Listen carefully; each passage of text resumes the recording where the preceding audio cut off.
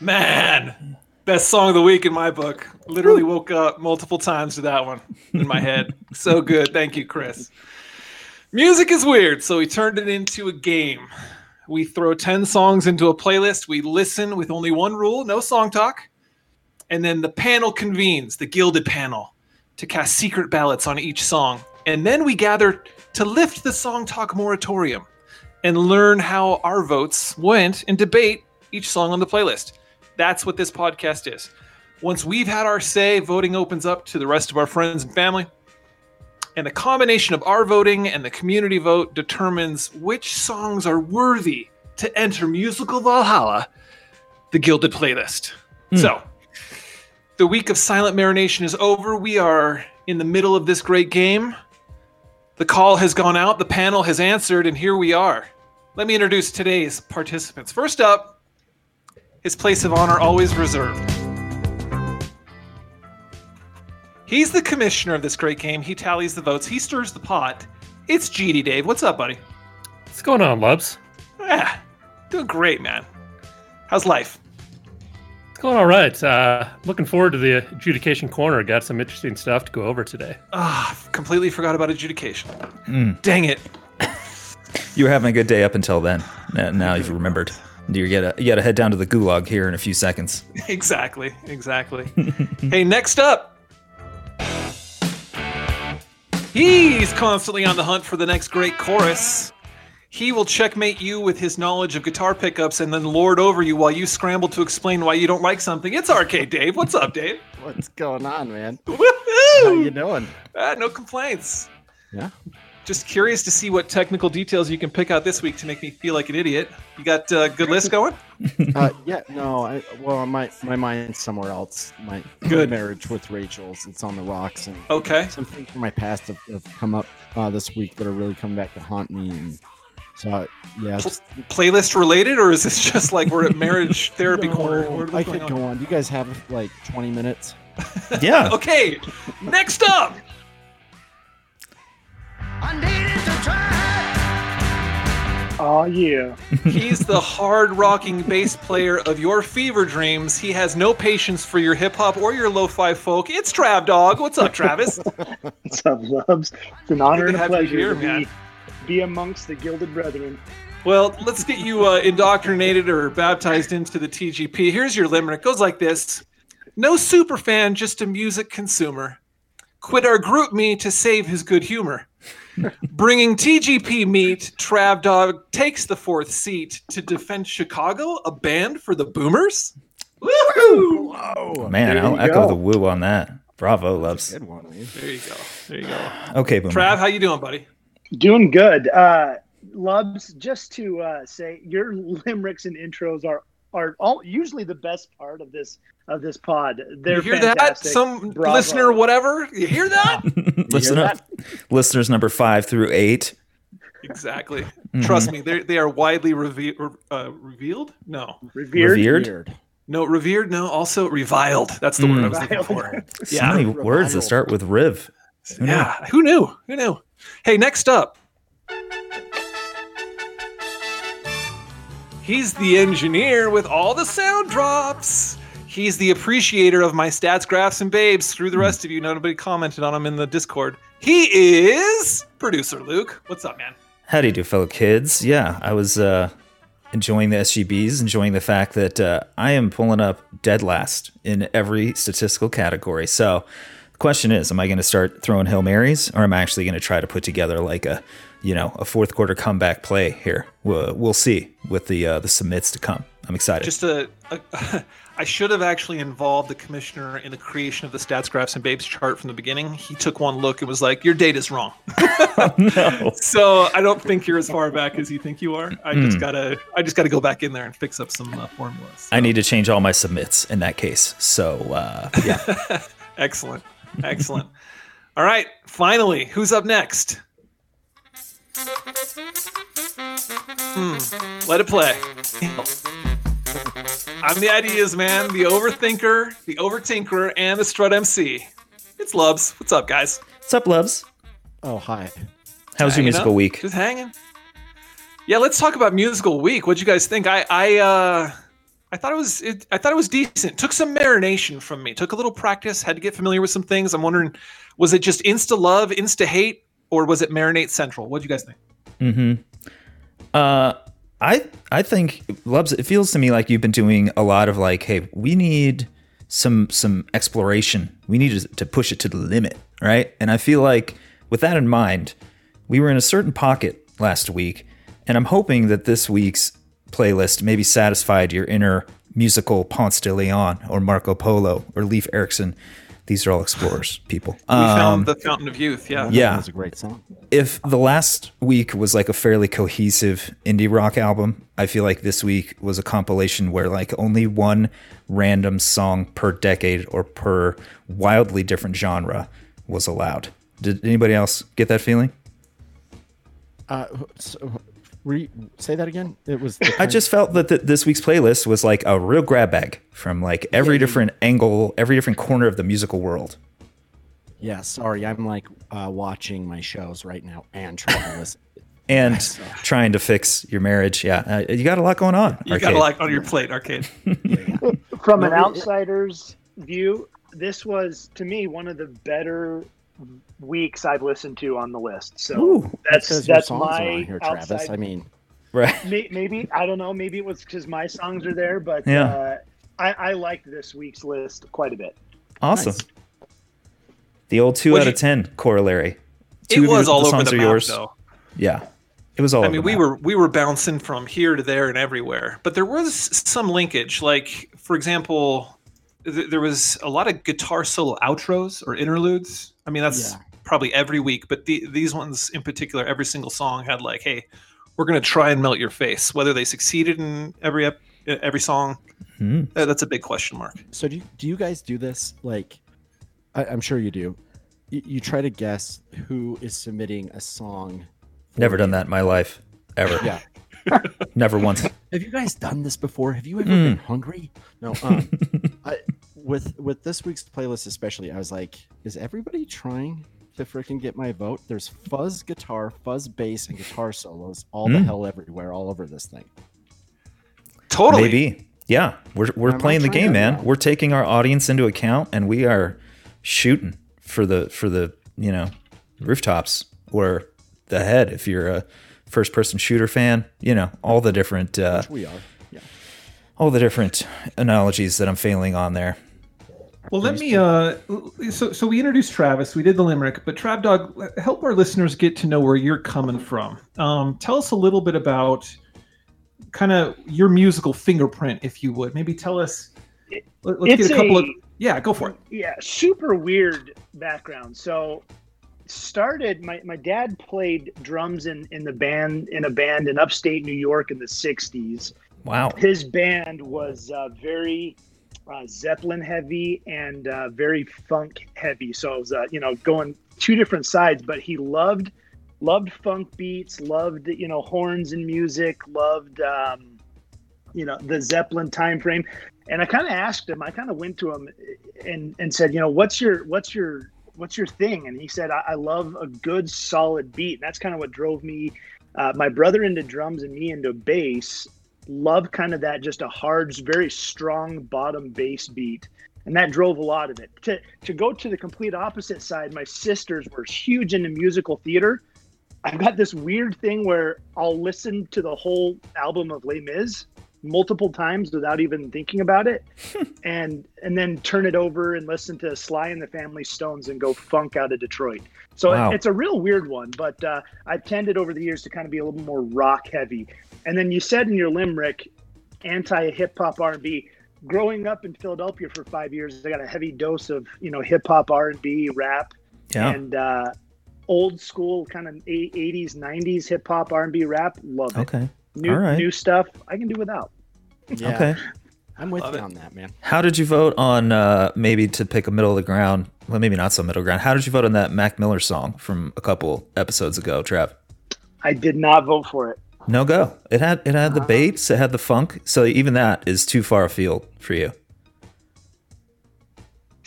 Yeah, the indie stuff, I'll be picky and choosy, but Right. I've got this weird palette where when I find a band I like, I will dive 100% into that and love every song, find every single song I can, and find something I like about every single song about that. My problem is I don't get far outside that box. Right. So this has been kind of cool for me to find maybe a new artist here or there that I can throw into the list and start looking more into their playlist. That's what TGV has done, kind of helped me kind of look outside the box.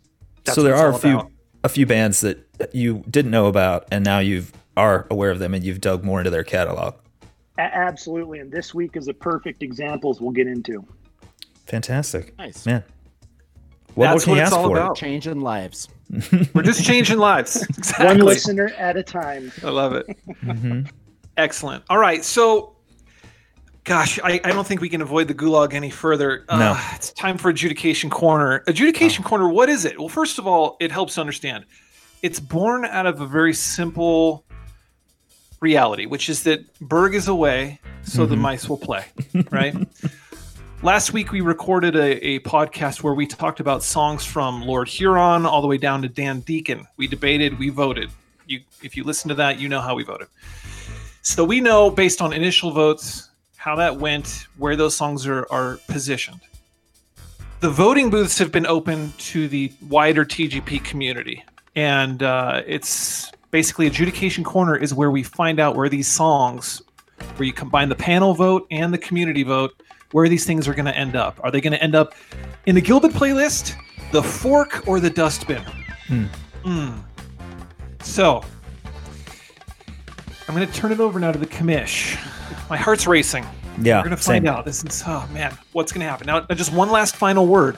Last week, we introduced the concept of passion tokens, which could have some impact on where these songs, hopefully taking it just from being Gulag Corner to maybe the occasional song gets a lot of passion tokens and gets bumped up. Because again, a song gets a passion token, it gets a flat percentage bump to its approval rating. If it gets multiple passion tokens, that effect is exponential. So, Commissioner, do we got any movers, or can we just move straight into this week? What do we got?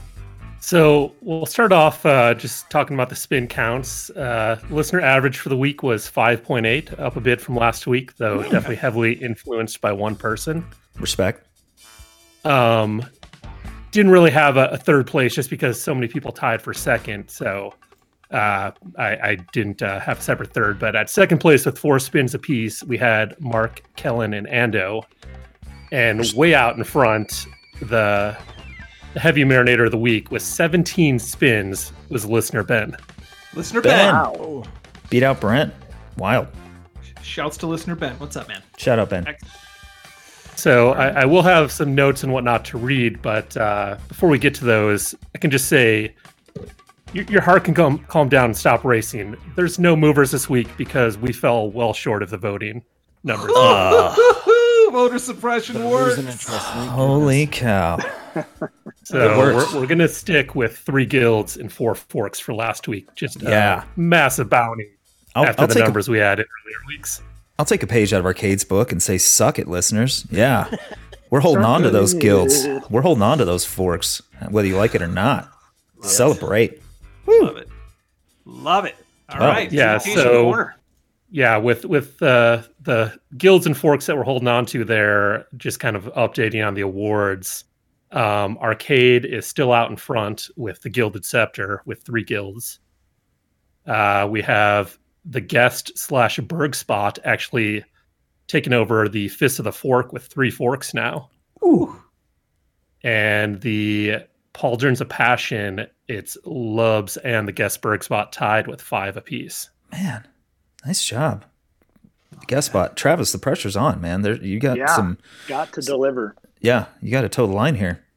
Yeah. So as for some notes that we did get from the listeners who did put votes in, we did have 2 passion tokens dropped that end up just canceling each other out. So listener Ben came in and said, my negative passion token for the week goes to Dan Deacon.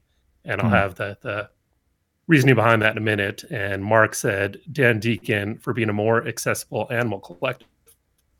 I swore I had that thought independent of the pod discussion. I even looked him up to see if he was a member or former member of the Animal Collective. I did the same thing. Totally. Yeah. Worthy commentary. As for the notes that they dropped in there, aside from those, Mark also had to say Harlem River was just way too long. Like maybe it would be a good backing track for my transcendental meditations. Yep.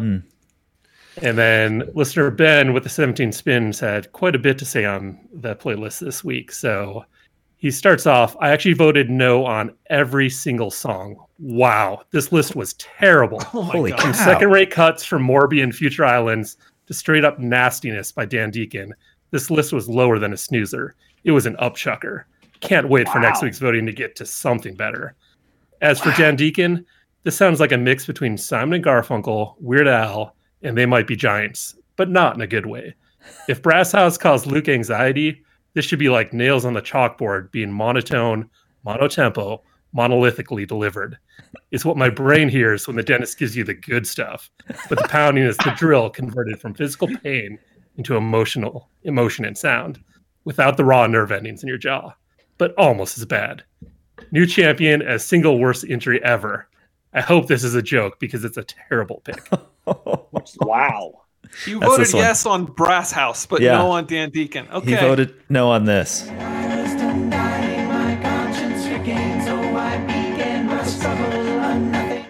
Yeah.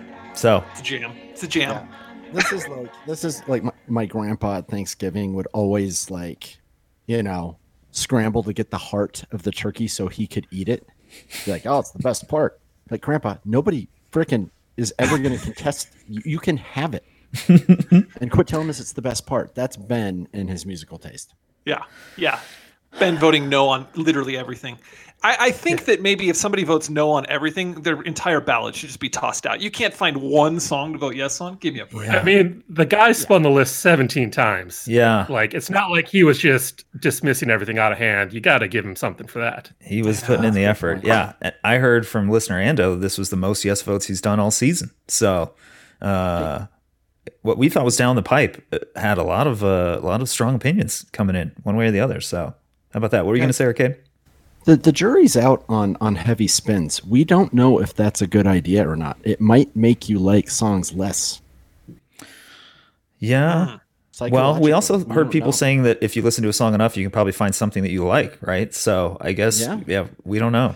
You stay in the jacuzzi long enough, you're going to get prune fingers. That's true. That's a true statement. Right. I marinated into yes votes this week, so I would counter Dave and say that sometimes you really gotta dial in, listen until you find it. And when you find it, enjoy it. Yeah. All right, so that's adjudication corner. Just a reminder: go get your friends and loved ones to vote. Otherwise, this panel will be deciding the fate for all of these songs. Mm-hmm. And that's just the way it's going to be. Like, we take our responsibility seriously. You should take yours as well. So remember, get your votes in, vote.thegildedplaylist.com. Throw in your passion tokens, and let's see what happens. I'm excited to see if we ever actually see those passion tokens have an impact. Yeah. Let's move it along. Where do we go from here? Let's start talking about this week's songs. All right. Let's do it. So let's just kick it off with the first song here. We got Smooth Sailing by Queens of the Stone Age.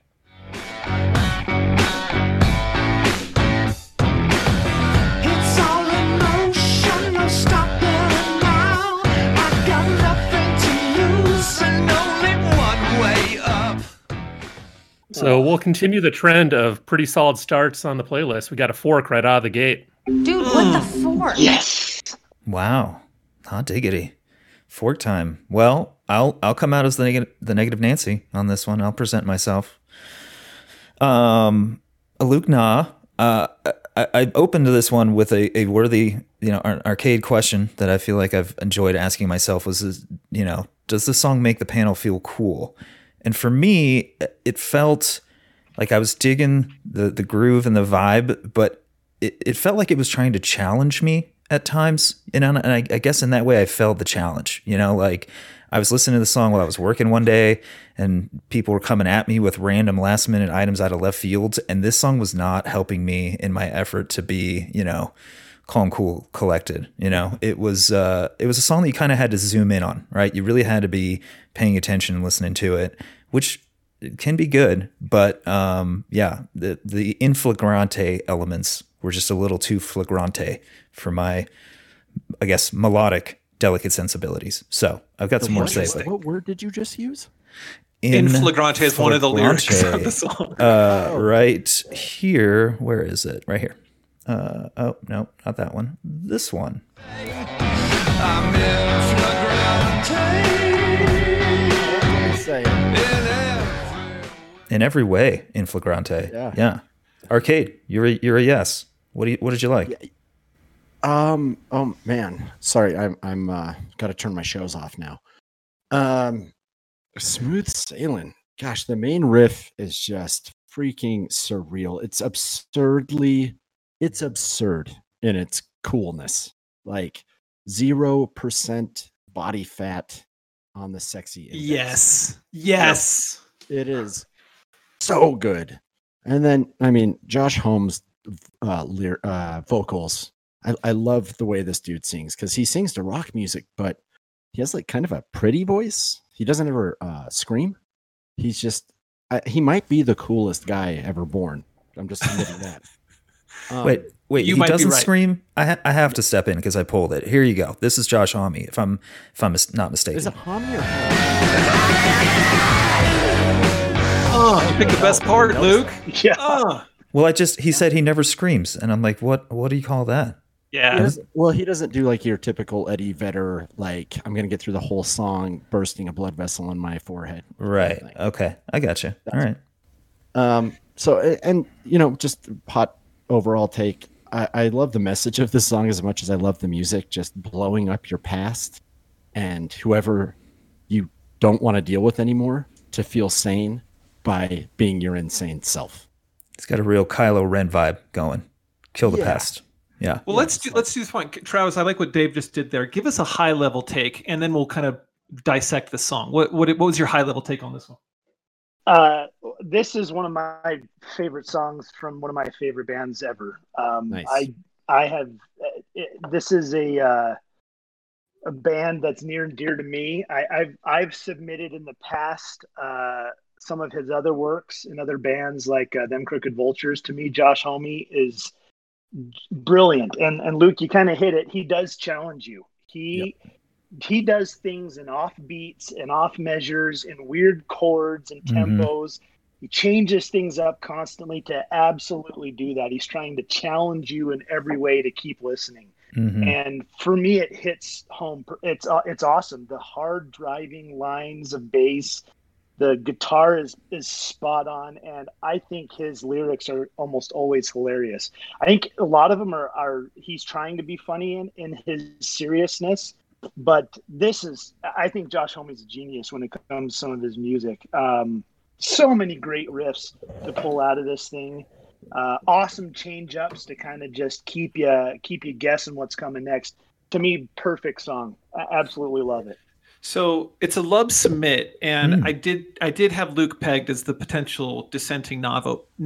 Luke, this is not to question your manhood, but I know that you engage in song talk at home with Nat.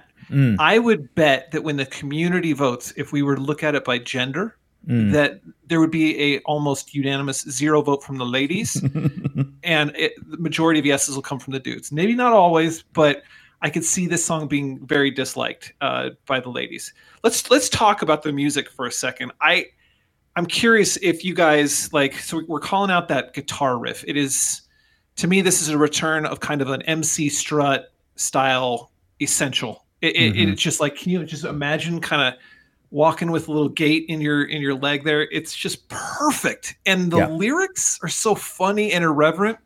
I think anybody pick out any particular lyric that you guys liked? Effing Bon Voyage. Gosh, I love that lyric. Mine is blowing my load over the status quo. I mean, that's got to be. I've got you right here, Lubs.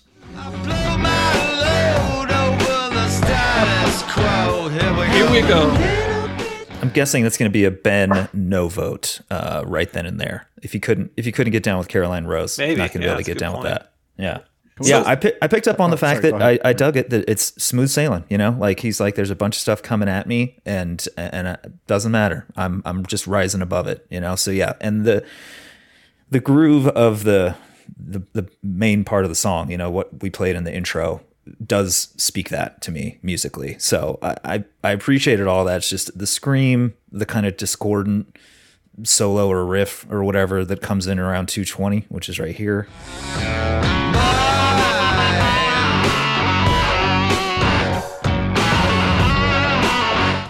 I grew to like it more and more over the week, but it was still, you know, like I said, as I was trying to use this song to work through my day, I was just like, no, he just keeps kind of poking at my brain, you know? And I'm like, I can't not focus on you, which is maybe what the whole point of the song is, you know? If I was just sitting alone in a dark, you know, room, just listening to music, this song has a ton going on and therefore is worthy of your attention, you know? But Luke, you're right there. You're on the cusp of grasping the greatness here. Is that he's probing at your brain the way that the lyrical content is all about like stuff bouncing off of you, and he's throwing crazy stuff which is supposed to kind of represent that, and then the sickness of the underlying riff is the smooth sailing, and it's like, look, all of this bounces off. Yeah. And there's a moment in the song when you come through that crescendo and everything happening where the riff becomes supreme again, and it's like, this dude really is smooth sailing. You guys know what I'm saying? It's like it's so it's the primacy of the riff. The whole thing kind of works together. I love that about it. It's embracing the freaking insanity. Like, this reminds me of Tom Hanks in The Burbs after he blows up the house and comes out of the front door. That guy, I understood that reference. Yeah, nice. It's that guy pulling up his collar, popping his collar, and then strutting down the street. Just like, I know I look like I just got blown up. I did. Right. But it's smooth sailing from here. It can't get any worse, and I don't care. No. I want to give last word to Trav Dog, because I did not. I knew the first big single by this band, and then just kind of skipped everything else, and then Trav was like, no, you gotta go revisit. And I don't know, 6 or 7 years ago, I did the deep dive and was just blown away. So Trav Dog, any last notes or thoughts on this song? Yeah, this I mean, the whole album, the whole Like Clockwork album is really awesome. I completely understand where you're coming from, Luke. This is not an easy listening, sit in the background and let it marinate. It's not. This is the little bit of MC strut. I'm in my car. I'm turning it up to 9 or 10 and letting the bass thump a little bit with you. Absolutely, that's what this the whole band is meant to be, is a little bit harder, a little bit tougher to listen to. But if you catch it, I just think it's so pleasing to listen to. It's awesome. Love it. I can dig it. All right, we got ourselves a fork, and we'll see how the gender-based voting goes next week. So. Ladies, please consider it. Oh, no, lady. Well, no. Yeah, it probably not. But the gauntlet has been thrown. If you guys, the gauntlet's been thrown. We'll see if anybody takes the challenge. Let's move on. Song number 2. What do we got, Kamish? Next up, we got the Dead Milkmen with Bitchin' Camaro.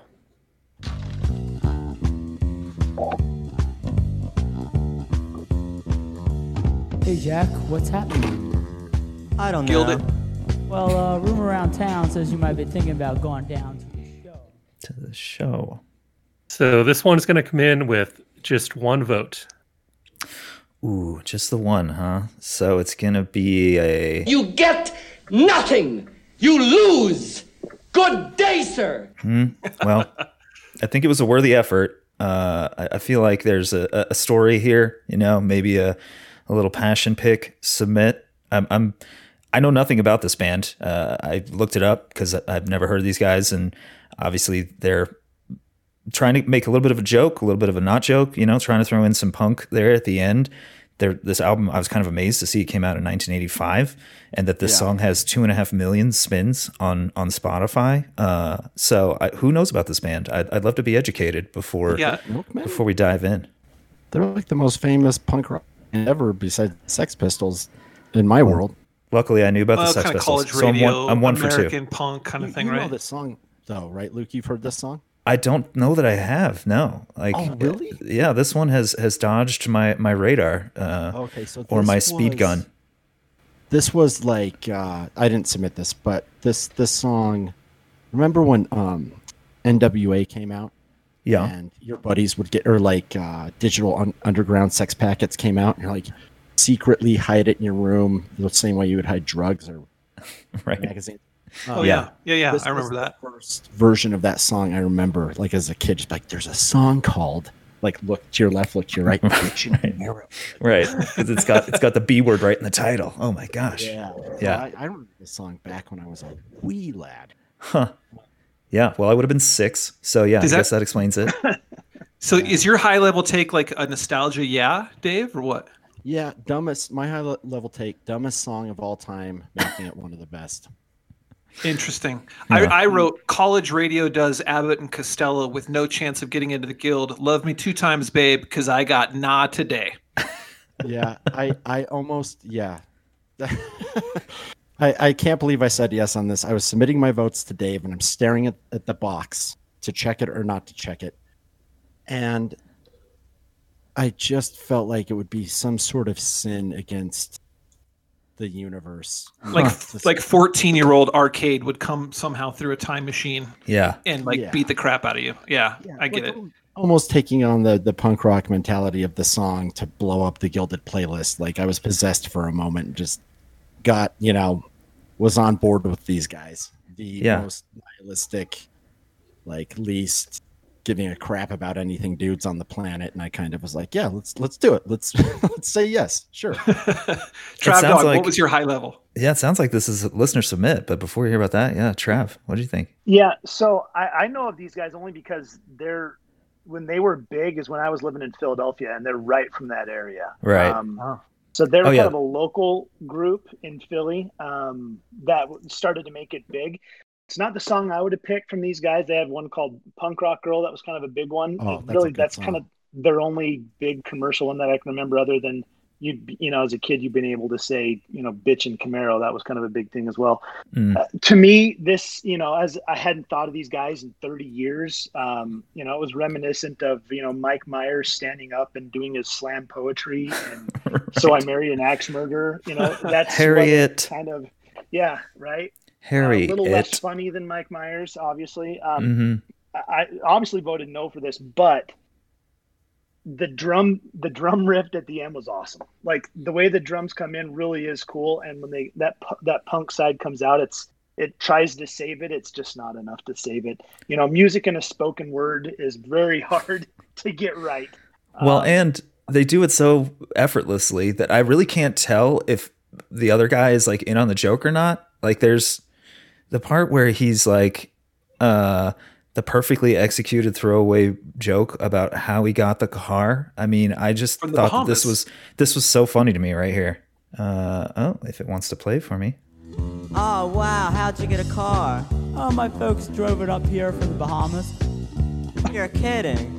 It must be the Bahamas or islands. Okay, the important just the delivery there is perfect. I must be Bahamas or islands. Okay, anyway, like this I love that so much. This is my big question here, Luke. Can I ask a question to you? Please. Do you think it was rehearsed? I don't know. And multiple takes, or do you think that was improv? Because I honestly cannot tell. I think live they always improv this. Yeah, that would make sense. But you wonder if in the studio they had a little script down, or they really just let it run. Because I guess props either way.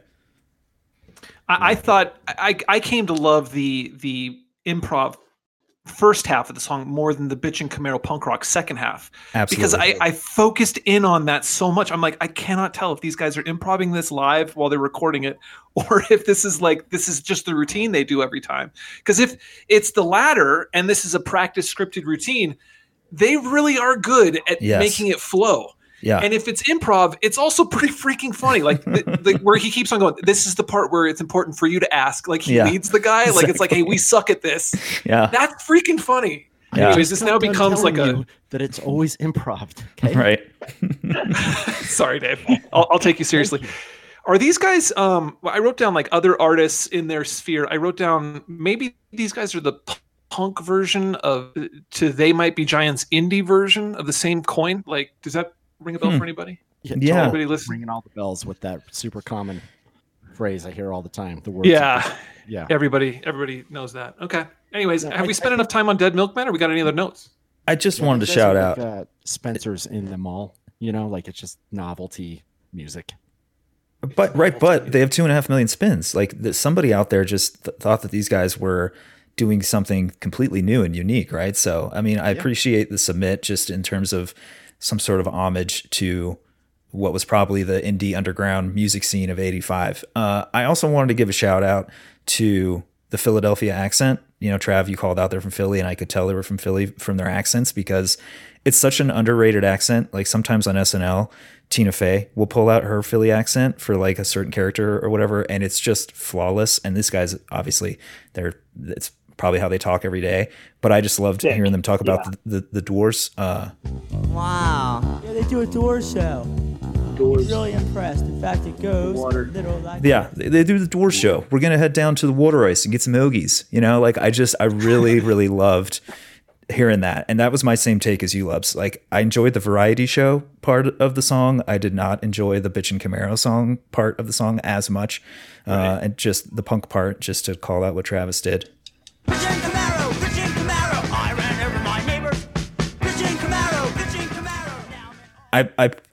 I appreciated everything they were doing. I just couldn't give it a yes vote in terms of like, oh yeah, I got to play you this semi-joke, semi-punk song from 35 years ago. You're going to love it, you know? Random stranger that I'm trying to impress with my musical knowledge. So, crazy. Last words. Anybody got any? No. Dead Milkman. All right. Let's move it along then. Song 3. What do we got next? We got to hear from the submitter, yeah? Oh, yeah. Who submitted that thing? So this one came in from listener Jack, and all he had to say was, "It is a very cool song."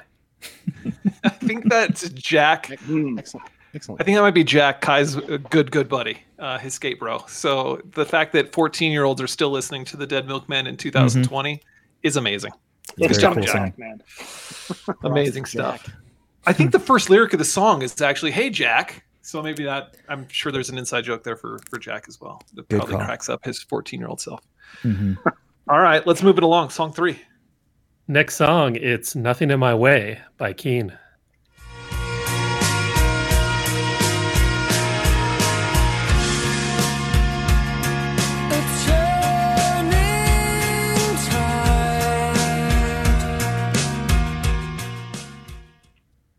Gonna get things right back on track here with another fork. Why can't I say fork? It couldn't have been a bigger curveball from Bitch and Camaro to Nothing in My Way by Keen. So I apprecited that left So turn jarring. on the playlist.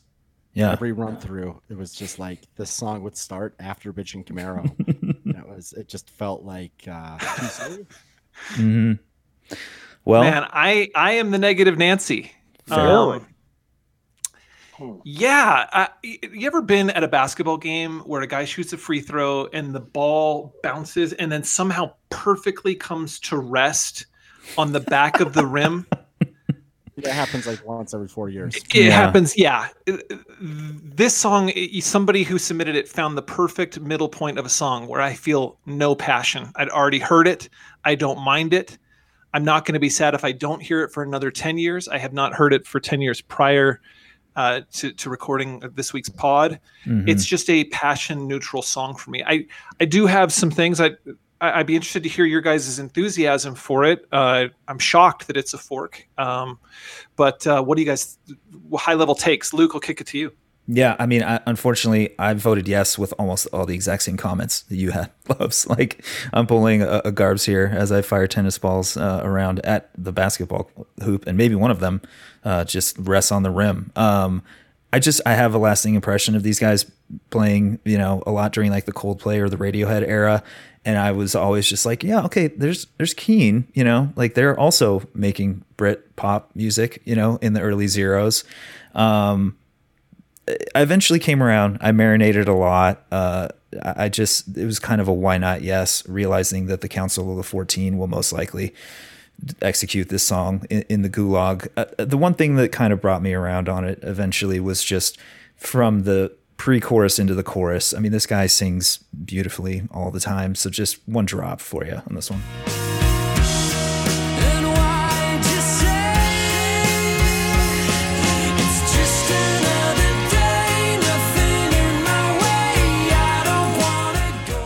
So I'm with you. I just kind of leaned a little bit over the edge on this one. So Arcade. High level take, Trav Dog. Let's go Trav Dog here. Yeah. This is the era of pianos as leads. That's the Coldplay sound. There was a couple other bands that kind of at that time had the piano as a lead sound. I liked it. It was a good change up. It's an easy listening song. It had a really good, earworm, factor with me where you said it, Luke, the clean voice. It's always really easy to hear. There wasn't a ton of distortion to it. It just sounded like a good, clean sound and rhythm. It caught on with me. The more I listened to it, the more I liked it. As the week went on, it was an easy yes for me. They can write a melody for sure. Yeah. So Arcade, this is probably in the Pantheon. Is this your submit? This is like a chorus Pantheon song, right? This is a good chorus for sure. So yeah, exactly. So I have a weird relationship with Keen. I either love their songs like deeply or I hate them and I think they're terrible. So there's like 3 songs in my Pantheon written by Keen, which I did not ever want to happen, nor did I ever expect it. This song, I just heard it one day years ago, gets to the chorus. I'm always hunting for a good chorus. This song has a really, really fantastic chorus. It's just, you guys are like, the things that you're saying are simple, that are kind of vanilla or middle of the road is what I would describe as simple or crisp, clean, which is not easy to do. And if I'm going to evangelize anything on the TGP, well, not anything, one of the things is that pop music is hard to write. And this is pop, but with a lot of emotion, which is incredibly hard to write. It's tough to find that balance because, what you hear in like these just kind of simple pounding piano chords or this very simple drum rhythm is actually a lot of restraint, I believe, to give the singer like full frickin' center stage to generate this really perfect, it's a perfect vocal performance, right? And I know that's easy listening. Like I totally agree with you guys that can fall into easy listening. But if you just kind of turn that shape and look at it from a different way, you could also categorize that as masterful pop production. Yeah. So let's debate it real quick. So I can be wrong here, and I want to increase my appreciation. I wrote vocals and melody, earnest vocal with some solid kind of ping pong melody, right? Goes up and down, back and forth. It builds to an incredible crescendo in the chorus. I agree with all of that. That's Unfortunately, the lyrics, man, like the lyrics in this thing really jump off the page to me and they really bother me. And maybe that's not fair, but when you're rhyming say and way and day and whatever, stay, I'm like, man, I understand we're 40 or 50 years, 60, 70 years now into like modern pop music. But we're going back to like, Well, and I'll agree with you, Lubs, like, even though I voted yes, because this lyrically, this song is super the opposite of Queens of the Stone Age, right? Like Queens of the Stone Age is like super clever, super unique lyrics that are actually like aware of the fact that they're in a song to a degree, you know, and then obviously Dead Milkmen are super aware they're in a song, you know, they're like doing variety show plus punk music. Whereas these guys are like, no, we're going to write the say way, May pop song, you know? So like, it really does, there couldn't be three more different songs for the first three songs in terms of like, well, there's a lot that you can like about music. You can like this crazy, you know, hard groove of the first song. You can like this crazy bass line, this weird bass line with dudes doing stand up over the top of it. Or you can like Keen, who really sat down in the studio and said, we're trying to make the most melodically, you know, beautiful thing that we can. And yeah, I hear that. And they kind of did, right? Yeah. You know, I put down as an influence for artists. This is going to blow your mind. I put down the Beastie Boys for this song. Why? Because in the chorus, they hit the words, do they? Just another day. And like every single lyric that I hate, that like, I'm like, gosh, that sucks that they wrote this chorus for this melody. That's interesting. And they like they hit the words even harder, and it's like impossible for me to ignore how lame I think the first draft 10th grader level, hey, we just started a band and I wrote my first song style lyrics are. So it's a beautiful song. Yeah. It's just like the lyrics for me are such a letdown. Yeah. Hey, what did you think? Go ahead, Dave. Oh no, what were you gonna ask? I was just gonna say, where do you think this song lives? This song is like a music video for like a stop motion little tiny guy who's like walking around an empty world, picking things up and staring at them and collecting them, and then realizes, well, there's nothing in my way. There's nothing to do. Interesting. I wrote, give it 20 more years. This song is going to be on a commercial for something like Bank of America when they're pitching their retirement products to retiring millennials. It's just enough nostalgia. For that. Just enough easy listening. Yeah. Just perfect for retirement imagery. Yeah, I do. What is that? Yeah. This is Keen. Keen is Mondrian. It's just, you know where the lines go. They're you color in the lines, like the boxes there, you color it in. That's rhyming same and way. Right. Same or whatever he says. But they did it with some perfection, right? And that's what you appreciate about it, right? Right, Arcade? Yeah. Well, there is a layer that is tough to describe. Like, the reason why it's not Bank of America 20 years from now is because I truly believe that, like, I don't, I'm trying to sound like it, but testimony of this thing. You believe it in your heart. I believe it. Tell us your truth. The emotional value of this song is high. Like, I feel like what they're getting at in the abstract there with like the powerful chorus and the actual melody itself, not the lyrics and not necessarily the music, is something huge and universal. I just don't think there's a match between the tangible things like the lyrics and the music. Does that make sense? Like the music is way better than the lyrics, is what you're saying, and like that's why you would vote yes on this. I had a question that I can pose to Trav Dog. Yeah. If you were into Coldplay, Brit rock, Brit pop, and maybe you heard the song back then, was there something that would set Keen apart from Coldplay in your mind? Like, I'm just trying to figure out where these guys fit in the pantheon of what they were doing. While I enjoyed Coldplay, the voice is so different. I think the Keen, his voice is so much cleaner, and I think that's the big difference. Is Coldplay, the lead vocal's a little more harsh, a little bit tougher to listen to vocally. Keen is just really, really clean sounding, and that was the grab for me. And it's funny, I knew I'd heard this song before, and I did a little research. I'm like, I heard this song before. When Loves brought up Where Did It Live, it was a soundtrack on a FIFA game way back in the day. where you're like in the lobby and you're like doing the juggling around and doing like drills and stuff. It was a background song on FIFA. I was like, I've heard this song before. I like it. It's kind of soothing. There you go. That's where it lives. It's a FIFA soundtrack background song. When you're customizing your best looking soccer player that can dribble the ball like no others, you think of Keen. That makes sense to me. Yeah. Mm-hmm. Hey, last thing, I just want to share story time from Lubs. When I was a teenager, I got a job after flirting with the girl that helped me get my tuxedo for prom. She was like, "You should work here," and I'm like, "You're super hot. I will work here." So I get this job, and guess what they play on the radio at the tux store all day long? Adult contemporary. And it's like Elton John had this song at that time called "Believe," and it was just on constantly. And this kind of piano driven, beautiful melody style song with kind of vague uplifting lyrics about, this kind of stuff. I just have a natural Aversion. to them. Exactly.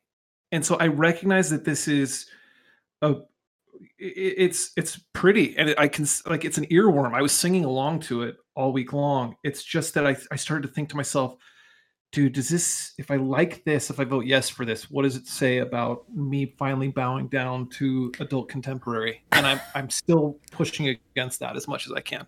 I had similar notes, Lubs. You are making me angry by saying that. I will hold back a little bit and kind of petition you to pick out the songs that are written by somebody else. You really have heard it many times before. They are not artists. They're more like Instagram famous / want to be in front of a camera. Separate those guys from the artists who are masterful at their craft and are writing good pop music, because your favorite band is one of them.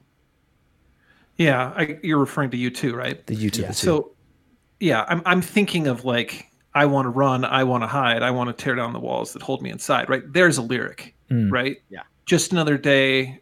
I just want to say I'm on my way, blah, blah, blah. Freaking Sure. no thanks, right? That's why I hate Chris Martin. Chris Martin is the king of, like, lights go out and they can't be saved. Just like, what?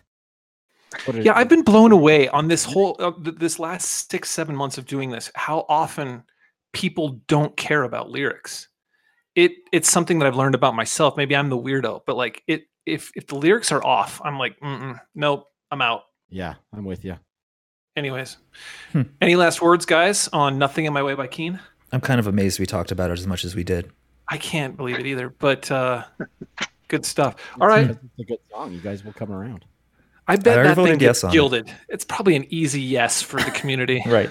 We found the middle lane for the Council of the 14, as I've come to call them, although they didn't show up this week. All right, let's kick it off. Let's go to song number 4. What do we got, Kamish? All right. We got Strands of Oak with Shut In.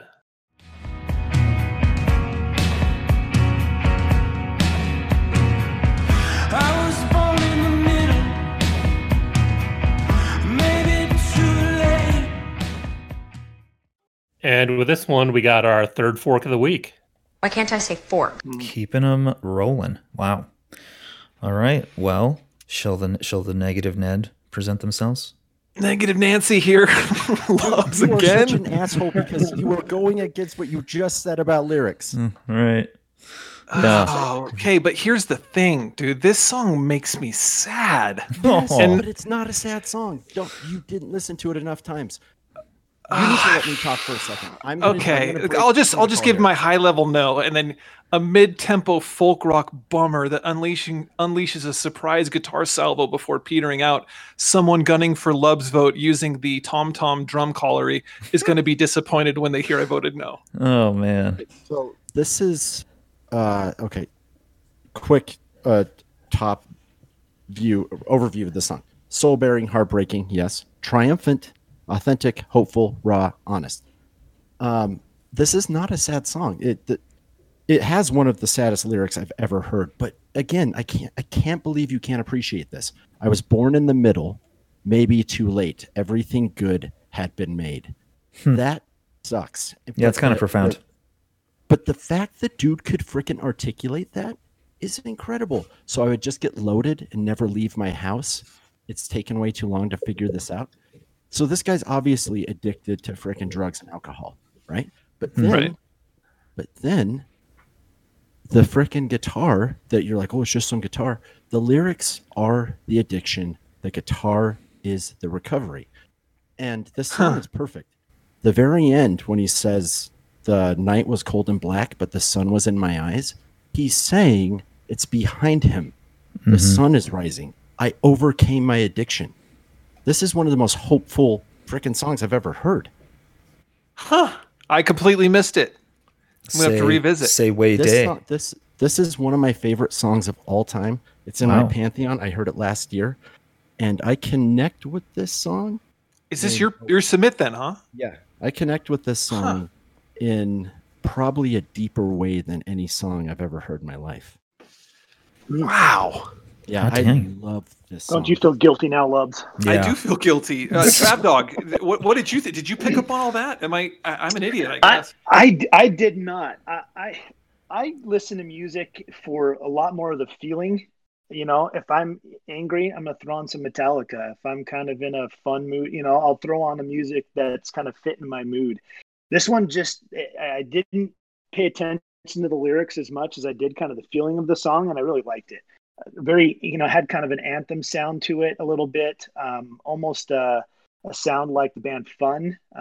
You know, if you're looking at something a little more recent, I liked it though. It was a great feel to the song. It had a good beat to it. I'm looking more on the feeling of each song, probably more than I am the meaning behind a lot of them. Yes. This one hit me. It was good. I gave it a yeah. Well, Trav, let me, before we kick it over to Luke, go a little deeper on that for just a second. So if you were going to, in the future, put on music based on your mood, what mood would you be in to play this song? That, you know, after listening to him explain it, it's not going to be my lighthearted mood anymore. Nostalgic. I was going to say. Nostalgic, maybe? You know, yeah, a little more nostalgic. After listening, to Arcade, it's definitely a little more spiritual feeling. Now, listening to how you explain it and how, you know, how I felt about that song, it's definitely a little more spiritual. Huh. Yeah. Luke, I can fully get behind Travis on this one. As you know, is always a surprise to Loves. Not huge on lyrics, but this song, unlike the Keen song, evoked a much bigger emotion for me. You know, the smoky vocals from the chorus or from the verse. I'm like, okay, this is all right. I may or may not have heard this before. But then once it builds up to that screaming guitar and the tone that he gets, I had the same note, surprise guitar, Lubs, like you did. And it's just, it is the crescendo emotionally that I never got from the Keen song. And here's some of that guitar for everybody.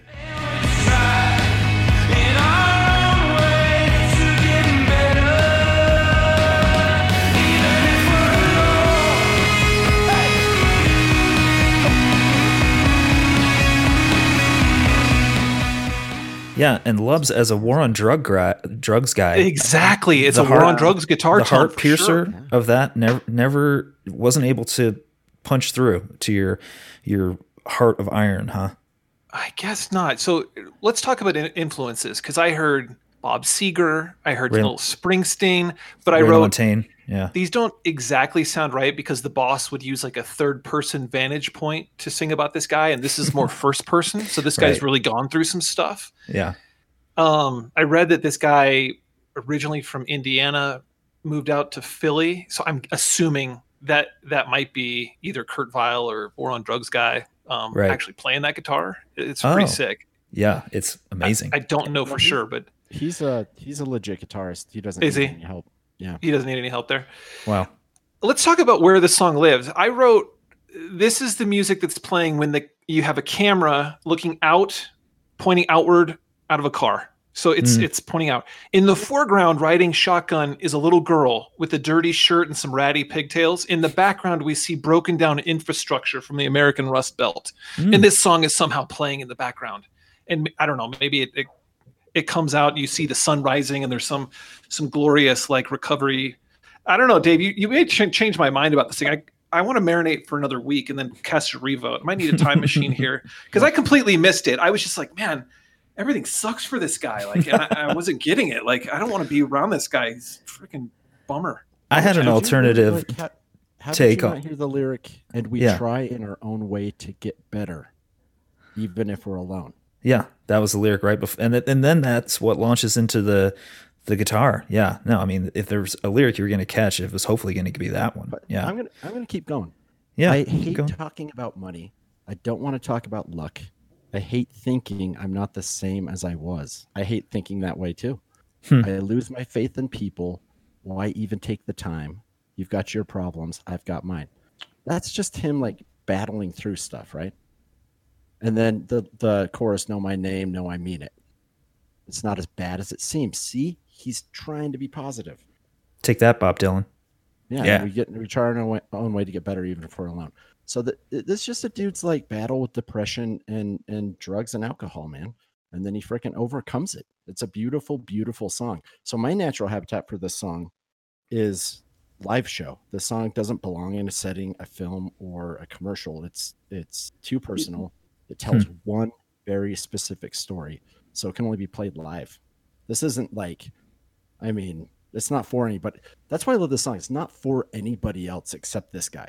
And for, the idea of an artist's job is to like dig deep and create something that comes from their soul. It's amazing how many people are artists, including myself, who fail at doing that. And that's why I love this, because it's so rare that people actually bear their freaking soul in a song. So this is an album from 2014. He's got like under 2 million spins on this track. Did you dive into more of his catalog, Arcade? I mean, is he busting out this level of emotion on a full album or many albums in a row? What's this guy's deal? I haven't checked out every one of his songs. I've listened. He is a very interesting musician. Like, he's not afraid to throw dancey synths into his stuff. But his strong point is being real. Like, all of his songs speak. He's a storyteller. So all of his songs are telling some sort of story, and most of his music is pretty good. Like, he's good. This guy's talented. Yeah, interesting. He's just kind of, if he has one problem, he doesn't Looks like Jesus. know the identity of his sound as Right. much as the lyrical content. he's sampling or trying stuff out a little too much, not sampling in the musical variety that we think of. I would like to pose one more potential backdrop for this song, and it's really only during that wailing guitar solo that maybe could have been played behind Bill Pullman's speech in ID4. Like, I felt kind of patriotic as I listened to that part of the song at times. Travis, were you picking up on that at all? Yeah, that's what my comment. It's very anthem sounding. Arcade, you hit it in a live setting in a stadium. Everyone is freaking out. Yeah. Women are crying. I mean, it's a spiritual song that is a huge anthem. It's just big. It doesn't really belong any other place than that. Interesting. Do you think anything other than an American could write that song? Could somebody could we get that Swedes. song out of somebody from Manchester? The Germans? Yeah. No, I'm not seeing it. I mean, somebody wrote that song that the Liverpool guys sing. That's a pretty heartfelt song, right? Did an American write that? You Never Walk Alone? Anyway, tangent. I'll pull it on myself. Stay on target. Anyway, Morrissey did write these songs, but they have a sense of humor about it. Americans are more like this guy. Like, I went through that and was freaking hell, and it sucked. Yeah, yeah, it's very earnest for sure. yeah, very bootstraps. Man, so first time this has happened this season, I think I was I missed it. I might have been wrong here. I think that I've made a huge mistake. That's me, right? The melody in the verses might not be my favorite, but maybe that doesn't matter anymore because it gets to that guitar blister, which is the recovery. Anyways, all right. Yeah, Lubs, I feel like here's our assignment for you.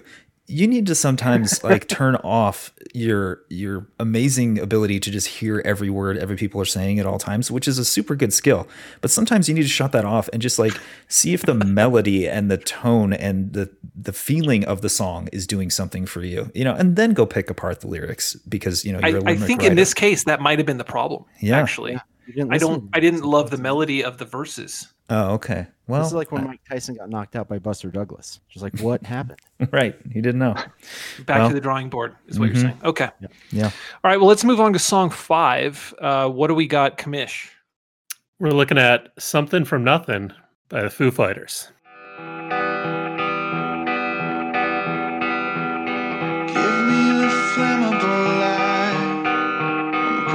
is a match ready to strike. Well, we seem to be pretty locked in. We got our fourth fork of the week. Dude, what the fork?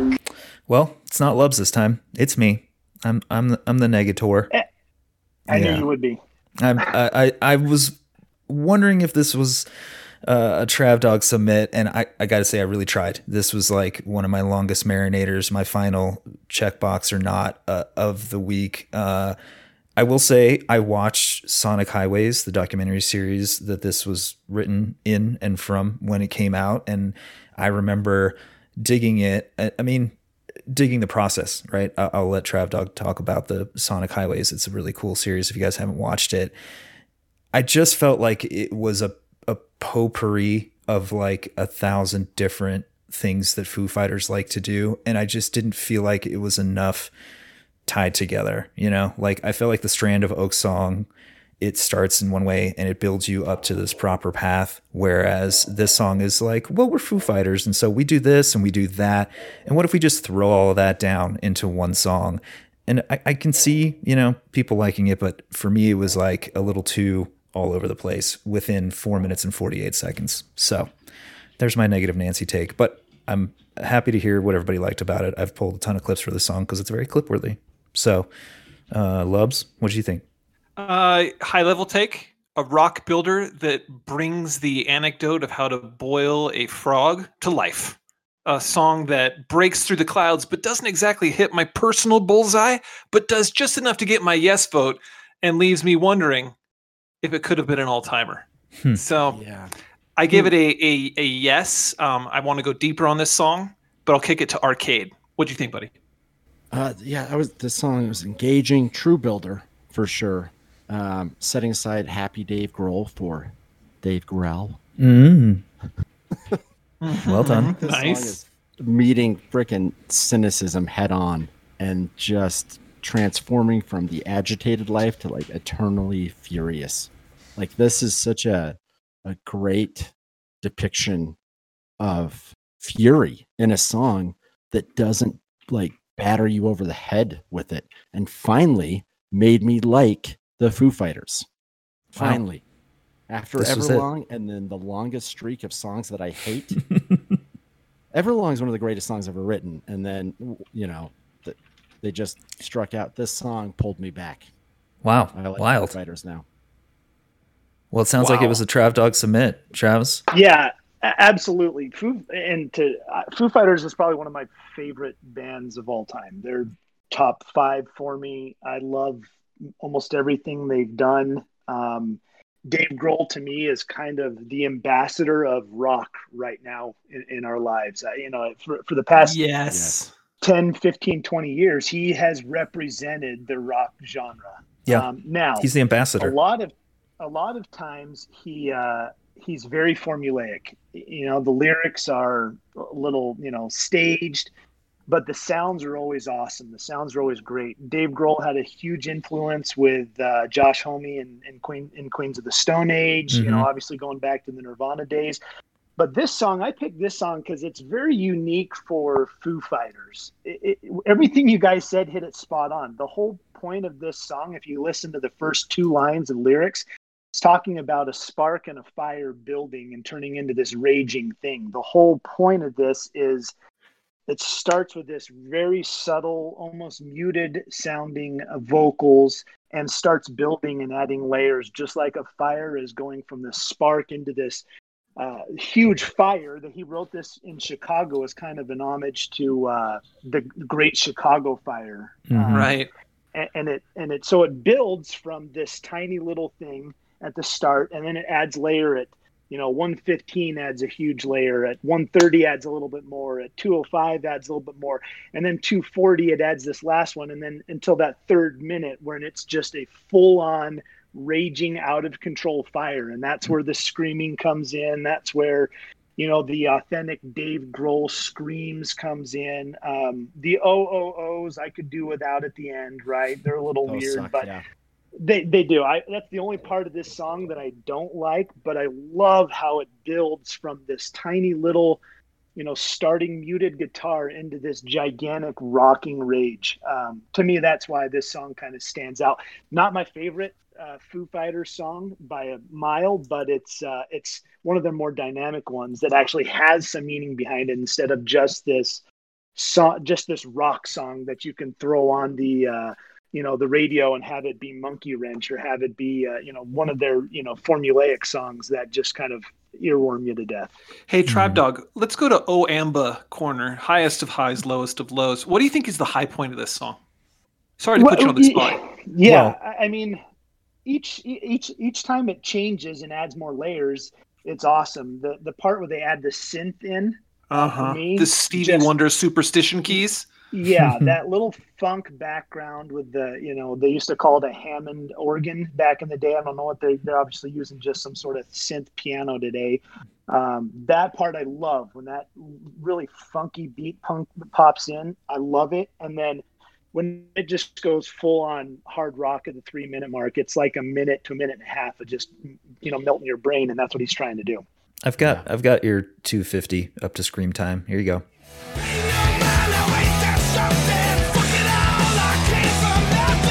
Earmuff.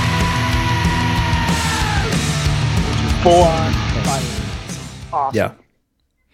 They definitely built up to that. I've got a lyrical question for people. Are Foo Fighters geniuses for taking what I think are crazy basic figures of speech and turning them into rock anthems? This one has just the 4 words, "So here I go," just repeated over and over, at a certain point, which is here.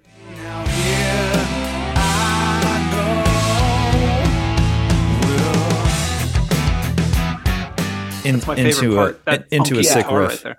But they also have the best of you. They have times like these we learn to love again. There's these lyrics that I mean, not that I've ever written anything, but I would feel kind of empty of feeling if I was taking some of these like super basic, kind of cliche lines and turning them into songs. But Dave Grohl does it with an earnestness, and he, sells out giant anthems, and he plays concerts with a broken leg, sitting on a chair. That's a true story about him. So somehow he's able to like power through and say, no, I really feel these things. And I think that works because those are the songs, those are the lyrics that just rip through an arena, right? When these guys are playing live and are getting everybody to sing along with "The Best of You" or "It's Times Like These We Learn to Love Again." I was struck by that when I was listening to the "So Here I Go" part, which does, move into a sick riff. So have you guys had that thought about kind of the lyrical components of Foo Fighters songs? No, I hadn't. No? It's almost like Dave Grohl just goes to like museums and like looks at like things that are etched in stone beneath like statues. Yeah. It's like, oh, okay. I like that phrase. I'm going to put that in the song. It really seems like that to me sometimes, where I'm just like, oh yeah, that's something that people say all the time. But Dave Grohl thought to make a song out of it, and he's got millions of dollars to his name as a result. So good job by him, That's always kind of been the knock on Foo Fighters, right? Has been kind of the empty lyrics, but it's the sound behind it, and then the repetition of it. It is full on giant stadium rock. Mm-hmm. It is. And it catches on. It doesn't let you forget the lyric. You can name off 10 different songs by exactly what you said, a 3 or 4 word catchphrase. Yep. Hey, this is for Arcade. No, I'll just go. What were you gonna ask? I was gonna say, did you pick up any Use Your Illusion vibes off of this song? This felt like a song that would slot into Use Your Illusion 1 or 2. Like it's so overstuffed. It goes in all these directions and whatnot. It sounded like almost like a not as good version of Locomotive or something to me. That's an interesting thought. That all week long, I just kept digging. I dug this song because it was complex and had all of these neat, interesting parts to it, like that little box at the beginning of Gremlins that the dad brings home from wherever he came from. That's like he invented it.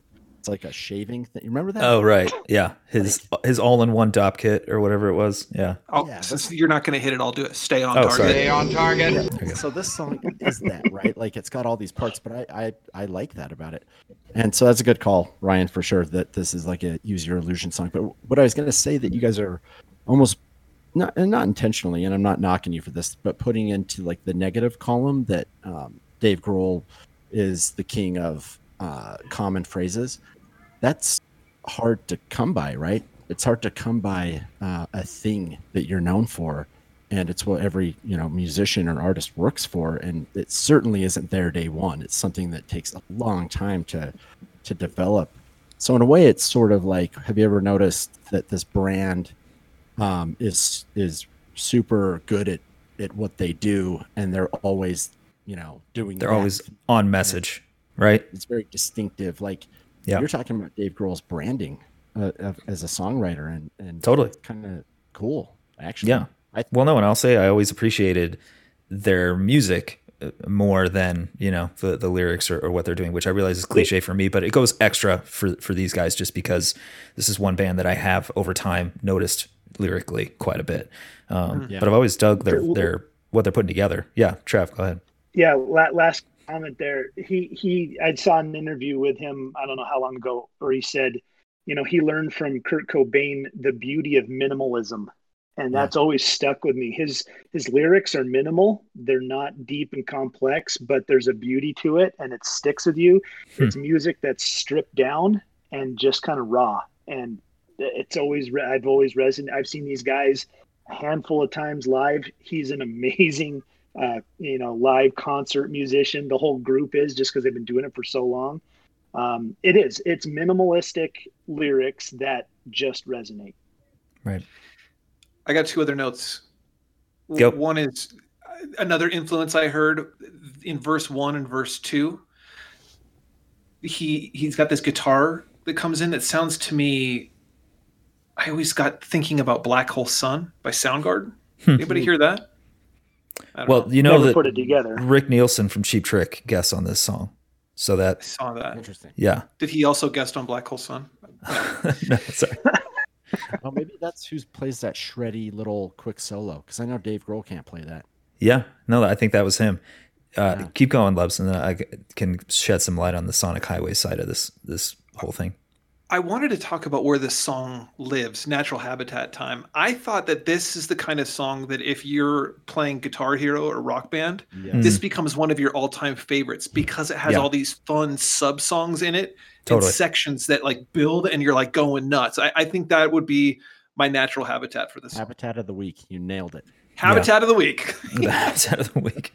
I did just want to say two things about this is on the Sonic Highways album, which was also written and made as part of this documentary series where Foo Fighters would go to these different towns with these amazing recording studios that had a ton of history, and they would literally like tour the town, and then they would write and record and produce a song on the spot. And they did it in like 6 different cities. And this is the first city they went to, which is in Chicago. This was track 1 that was recorded at the Electrical Audio Studio, which is, super famous studio in Chicago.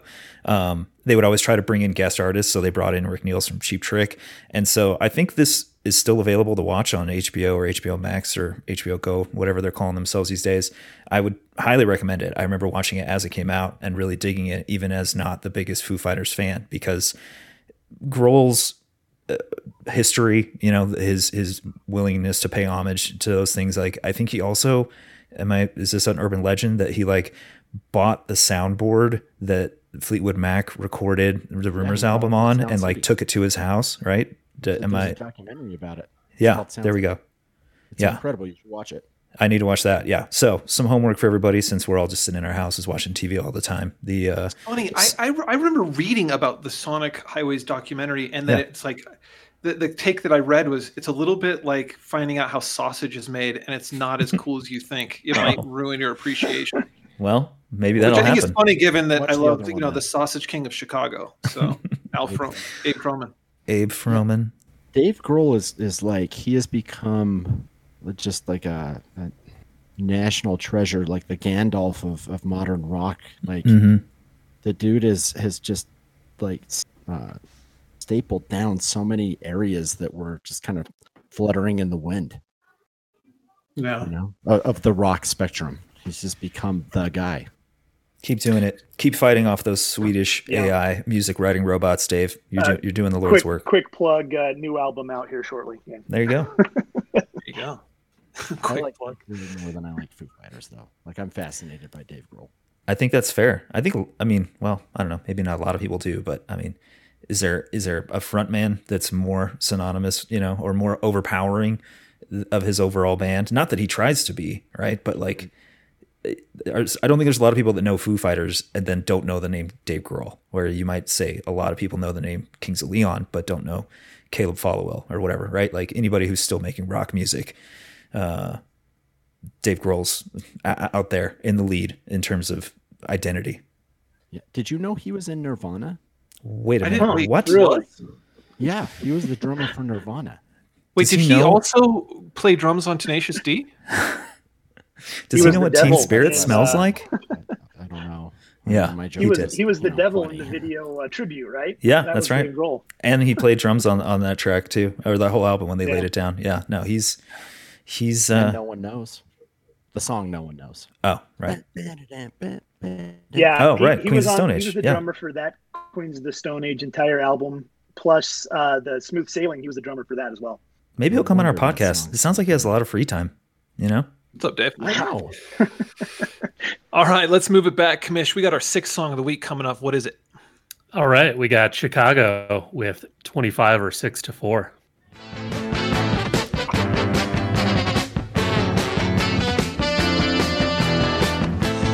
Waiting for the break of day. Oh, So- if that doesn't wake you up, nothing will. Well, cocaine they took to write this song is what wakes you up. This one's coming in as our first split of the week. We got a guest team up versus Creamy Booyah. The creamiest. Creamy? Booyah! Versus. Hey, look at us. Look at us. Huh? Who would have thought? Not me. Welcome to another edition of Thunderdome! Get in there, Man. Booyah. All right, Booyah first. My first purposeful dive into Chicago in my entire life nearly drives me into marination psychosis, where I flip back and forth before landing on a gentle nah. The gentle. The sleepiest. What about of you, nows. Arcade? I wish that I had something snappy. Like I just said, a song about taking too much cocaine. This song gets maybe you shouldn't write crappy songs about bad drug trips. Nah. Man. Let's hear the positive hot takes, and then let's get into it. We'll dissect it. Trav Dog, Luke. what do you got? I'll let you go, Luke. I'll follow this up. This was my submit. So I'll Trav Submit. I'm with Lubs. Never really been a Chicago guy, but you know of them, right? Like everybody knows the Peter Cetera vocals and the horns, and it's funny to realize that over the course that this is a song essentially about insomnia, which I guess it makes sense, right? Is probably due to too much drug use, but in the end, I could not turn down the horns, the vocals, this kind of more rockin', Chicago song that's not like a power ballad, that they're probably more well known for. So I dug the thread and the needle ishness of it, and it was a pretty easy yes for me. I dug it. yeah. Take us on a tour, Trap Dog. There's always a danger of submitting something that's passionate for you. Arcade, you did it with the other song, your second song. Yes. It's passionate for you. This was the first concert I went to when I was like 9 or 10 years old. My dad raised me on Chicago. I love just the funk sound of the early stuff. When they went to the 80s, they had this producer that came to him and said, "Do you want to be good or do you want to be famous?" They decided, for the inspiration and all that stuff in the 80s that you said, Luke, with the power ballad. That's when they decided to become famous. When they were good, in my eyes, was a lot of their early stuff. A lot of that had a lot of very strong horns and funk bass lines, a little bit of rock, and they weren't as known for it. But this is the song that launched 1,000 marching bands, right? This is the song that Where It Lives is on a commercial for the Army, if you're paying attention to TV right now. It evokes, to me, just these awesome feelings. Is it about cocaine? Is it about insomnia? I don't know. They tell the story that they had one track left to write on their album. They couldn't find it.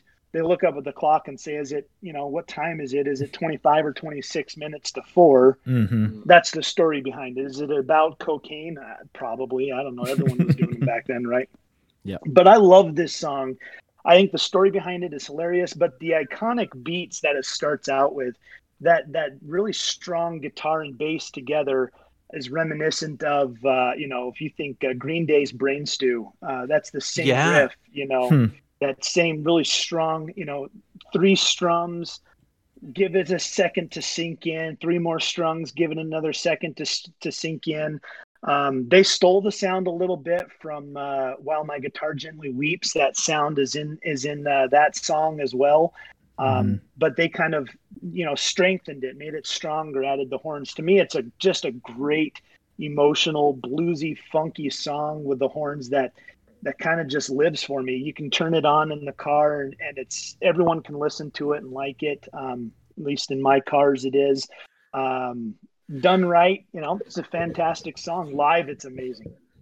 Guys, let's talk about highest of highs, lowest of lows. Oamba. Oamba. Anybody got any high points? What I've got on high points is right out of the gate. It's a jam. It's got these great horns. It's got this easy, solid guitar. But man, it's got a lowest of low for me. The minute and a half long guitar solo in the middle, and this is super unfair, but this is why people freaked out in the 60s when Jimi Hendrix and Eric Clapton came along, right? Because this just sounds like what I would write if it was like, okay, I know I've got a pentatonic scale here, and I know how to do a couple of bends and a couple of hammer-ons and pull-offs, and I'm just going to go freaking nuts as hard as I can for a few minutes, but I'm not going to make it sound cool at all. I love this song. It's like an Oreo cookie, but instead of the delicious white stuff in the middle, it's just freaking turd. I hate the guitar solo so freaking much. I pulled 2 clips of the solo just to show you how long it is. Here's kind of how it ramps up.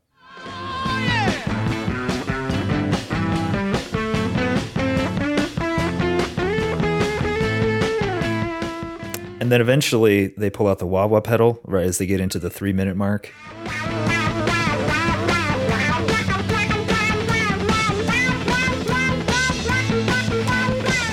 Cool. You learned how to bend. Good for you, buddy. Yeah, he's literally going up and down with the rhythm.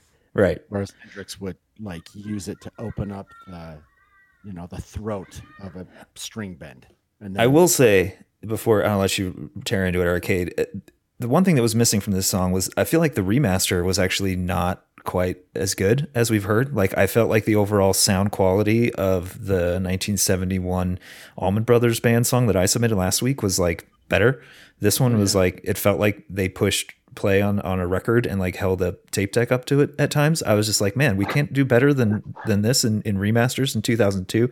I still voted yes, just based on the music quality, but just take a second to talk about that. I was curious about that same exact point, and I thought that Chicago was a band from like the late 70s and mostly 80s, and I was kind of blown away that this song was written in 69. 69, yeah. And released in 70. I was like, whoa, I had no idea they were around that long. Which month in 69? Dude, who knows? Who knows? The I know sleepy you're joking. one. I know you're joking, but for me, I was just I'm not thinking to joking. myself, like, why would I be joking about that? I don't know.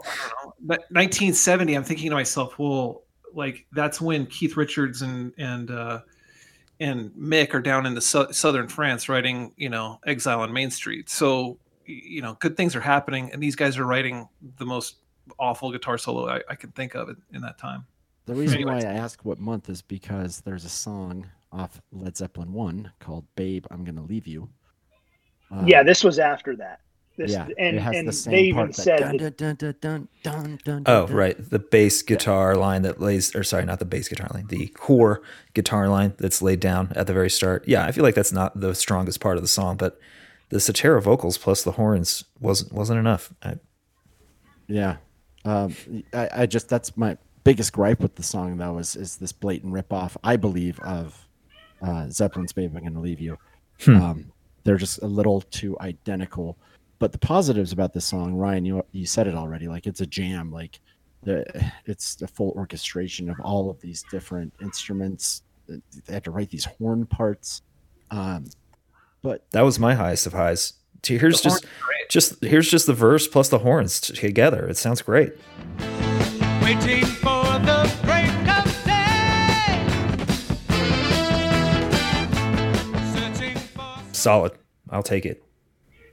You know what? Ryan kind of hit on something. I just realized the problem I have with the song. It's almost written like they got it out of a book. His vocal, how it goes up the scale perfectly. Right. Waiting for the break of day. Each lyric is hitting a new note, literally up the scale with the note next to it. And then the guitar solo, his foot is going up and down in rhythm with the drums.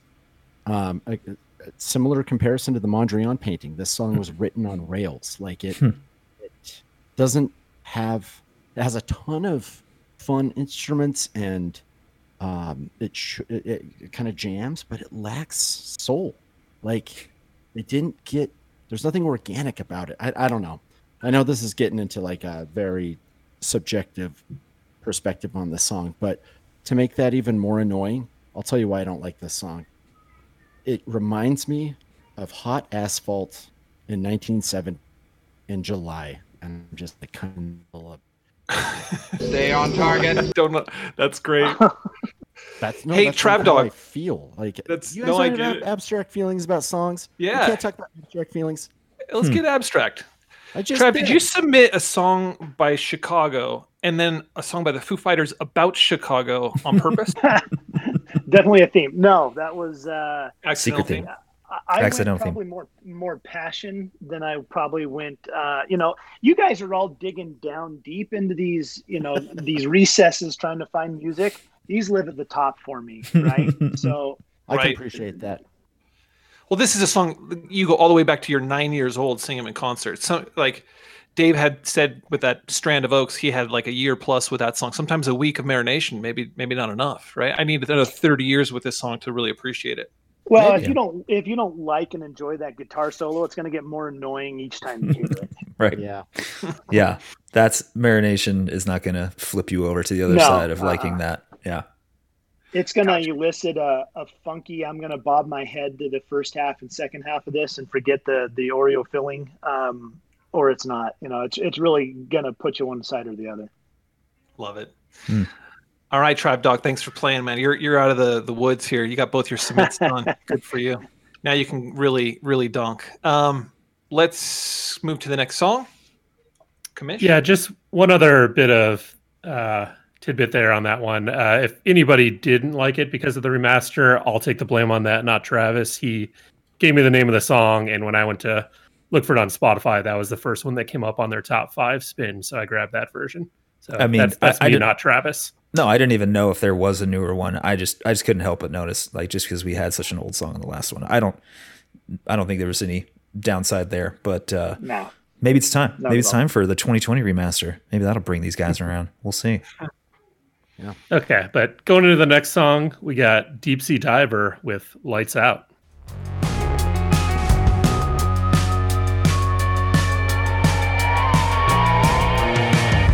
Lights out, but my heart is still glowing. So we're right back in it with the voting. Got another fork. Why can't I say fork? Okay. Well, we're not blowing anybody's socks off, which Arcade has rightfully pointed out is not possible, but we're still not doing it.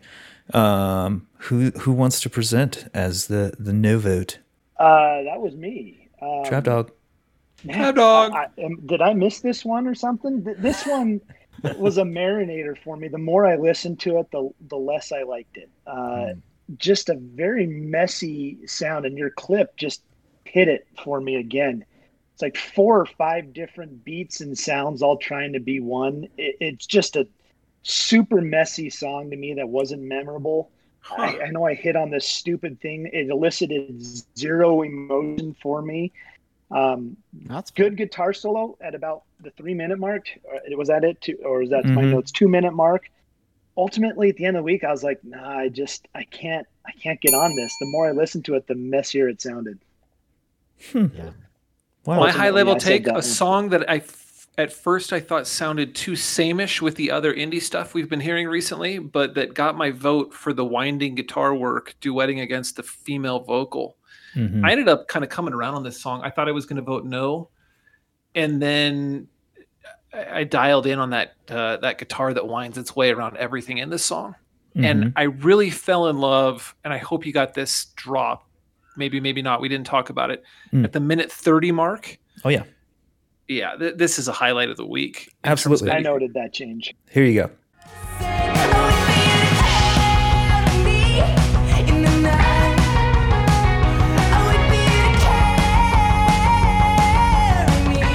Thank you, Lubs. Thank you for noticing what I also noticed. Yeah, it's I don't know. Let me go high level takes. Who else has got one here? Who wants to jump in? Yeah, so Arcade, go. Yeah. That little moment right there, that's when I wrote down in my notes, this is a band playing their heart out.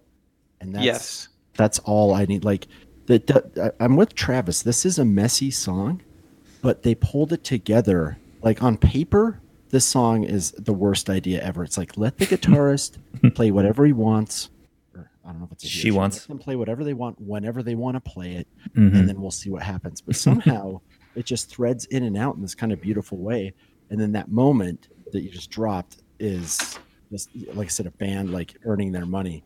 And I'm a sucker for that. And I think it has something to do with like the Adam Clayton style bass, like and then the drums kind of matching. And then her vocals over the top are really great. From that point on, every single time I listen to the song, I was like, I love this part and I love this song. Yeah. It was a yes. This was Luke Submit. Yeah. And it sounds like this did for me what Queens of the Stone Age could not do for me, right? Like it's just kind of weird enough at times, but then it brings it all back into focus enough for me to just freaking love it. And yeah, I already played that one clip, that Lubs called out, which was the crescendo for me, the moment that I noticed that this was going to be a song that I would love and I would like to submit. Shout out to listener Gib, my pops, who pointed me to this album just like a week and a half ago. I listened to it probably 5, 6, 7 times that week. I almost submitted 2 songs from this album on this week's playlist. I decided not to do that, but had never heard of Deep Sea Diver. It's Deep Sea Diver is Jessica Dobson, who plays guitar and sings the vocals, obviously. She has been guitarist for Beck, the Shins, the Yeah Yeah Yeahs. Her husband is the bass player on this band, which is hers, and like she's did a little pardon the pun, deep dive on her, and to find out that she's really big into like producing her own music, and like she's obviously hung out with some pretty amazing bands, and she's been every so often she's just like, yeah, I can't just toe the line here. I need to go write some of my own stuff and put down some of my own tracks. And this album is start to finish awesome. Like it was hard for me to pick out one song. I would highly recommend the listeners dive in and take it track 1 through to the end with no shuffle, because it really is like a concept album is tough, but it is thematic. Like it really works together. This is track 2 after like a little more of middle of the road track 1, which I guess maybe would have been the more obvious submit, but this was the one that really elicited emotion for me. And those guitars, just to lay it down. I mean, this is from 155 and this is a hell of a solo.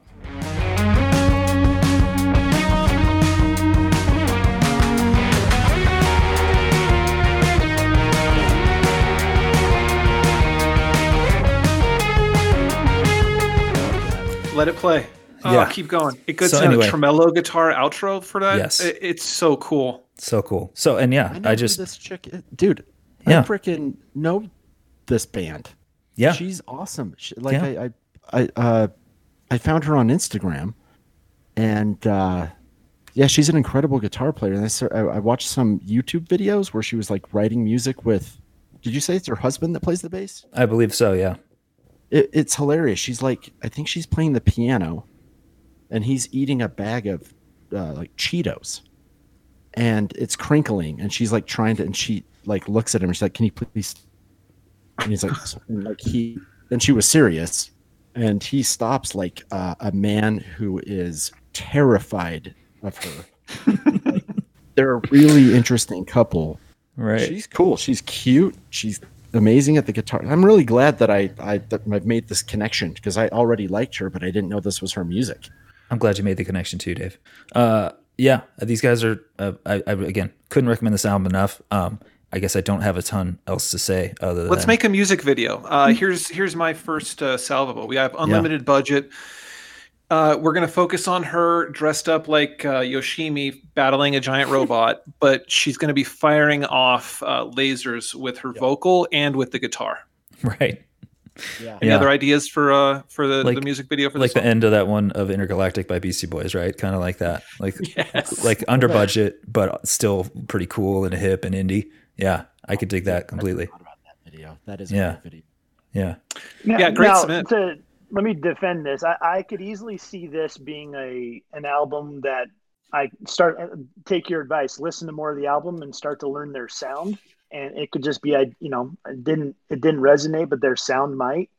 I could easily see that. And it was really a fencer for me. Ultimately, that the first minute and a half, just too messy for me. That guitar I did like. I liked it a lot. I made note of that. Yeah. I hear you. I think I'm pitching a freaking shutout here with the Ultimately's. Travis is taking the torch. I'm so happy. Yeah. Nice. I'll change it to In the End. Right. In the end. All right. Let's move to song 8 on the list. Back to you, Kamish. Next up, we got Money Rain Down from Big Black Delta.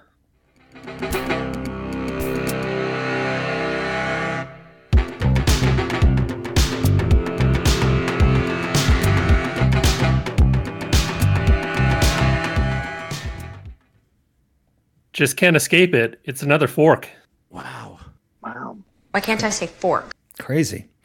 We just can't thread the needle. We keep ramming the thread right into the eye of the needle there, and then stubbing our finger. A One little bit of blood. Thunderdome, one arrow. Everything else has been a fork. Wow. Yeah. So who's the no vote on this one? That's me, dogs. Arcade's out. What do you got? Yeah, this for me, this was just. I don't like this kind of feedback myself, but I couldn't get around it. I guess this is me playing the middle of the road game. Standard fare. I've heard songs like this before. The vocal performance was okay, but it didn't move me one way or the other. I really all week long tried to find like some foothold on this song, and I just couldn't climb higher up the mountain. I was just like, what like sounds like this kind of reminded me of like the beginning of like an Esurance commercial or a travel commercial. Like the beginning of the song is perfect for that kind of stuff. And I don't know, like the chorus was kind of cool, I guess, but it just was really lukewarm for me. And I wanted to like this song. Is this a Luke submit? Yeah. But I couldn't. Luke, here's my high level take. This must be heaven. Yeah. A song that I loved the second I heard it. A song that my family spent all week thinking was my submit. An easy of a yes as we will ever have for Old Lubs. Great job, my man. Good to be lined up. So Yeah. why? Like, tell me. I thought you'd like because this. I'm the opposite, and I'm like Travis. Like, what did I miss? Like, what? I usually hate synth built sounds, and this is 100%. The song made on his laptop, right? Yep. But I ultimately loved the beat. I loved the sound of it. The horns, when they're done well, are great. In the end, I'm going to just start saying ultimately, just so I can ding the crap out of this thing. Super synth, but super catchy. Yeah. And the change of tempo that hits like 120, added in a little layer of additional funk, just caught me. I liked it. I ended up playing this song a lot this week. Nice. Yeah, this is a classic Don't Overthink It kind of submit for me. This was a DW find from long ago. Funny enough, there was like a little horn something or other in the Dan Deacon song from last week that actually reminded me of this song, and I went and sought it out in like my liked songs from long ago, and I submitted it, and I was like, yeah, this is the kind of vibe of a song that I can get behind. That again, it doesn't have to be overthought, but it just sounds great. I mean, the production of it all.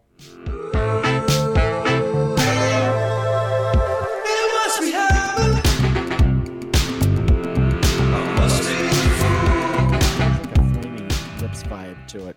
Yeah, I kind of thought people would get potentially a Talking Heads vibe out of it. That's exactly right. Yeah, Yeah. influences, right? The influences are clearly Talking Heads. I had Peter Gabriel, maybe some Genesis. Solo Peter Gabriel for me Yeah, was one of my first albums. And I completely recognize that might be why I'm voting yes, is that it goes straight into my brain and hits a spot where I'm just ready for weird sounds, songs that aren't, just the same old, same old. It's got weird stuff going on. It's got the whole song is constructed around some weird crescendo synth thing and then punctuated by baritone sax hits. It's weird. Yeah. But I love it. And I love the vocal too. Again, the second I heard it, I was like, I think I texted you guys on Sunday night. The first time I spun it, I was out walking my dog, and I'm like, that's as quick of a yes as anybody will ever get from me. It literally wasn't even done. I was like, through the first verse, I'm like, yep. Yeah. Bing, bing, bing. I would say, if anything, super pumped. This song maybe goes on too long. Like, they don't do a whole lot after like the 3-minute mark, like Trav, you called out the little slow down part that they do around 120.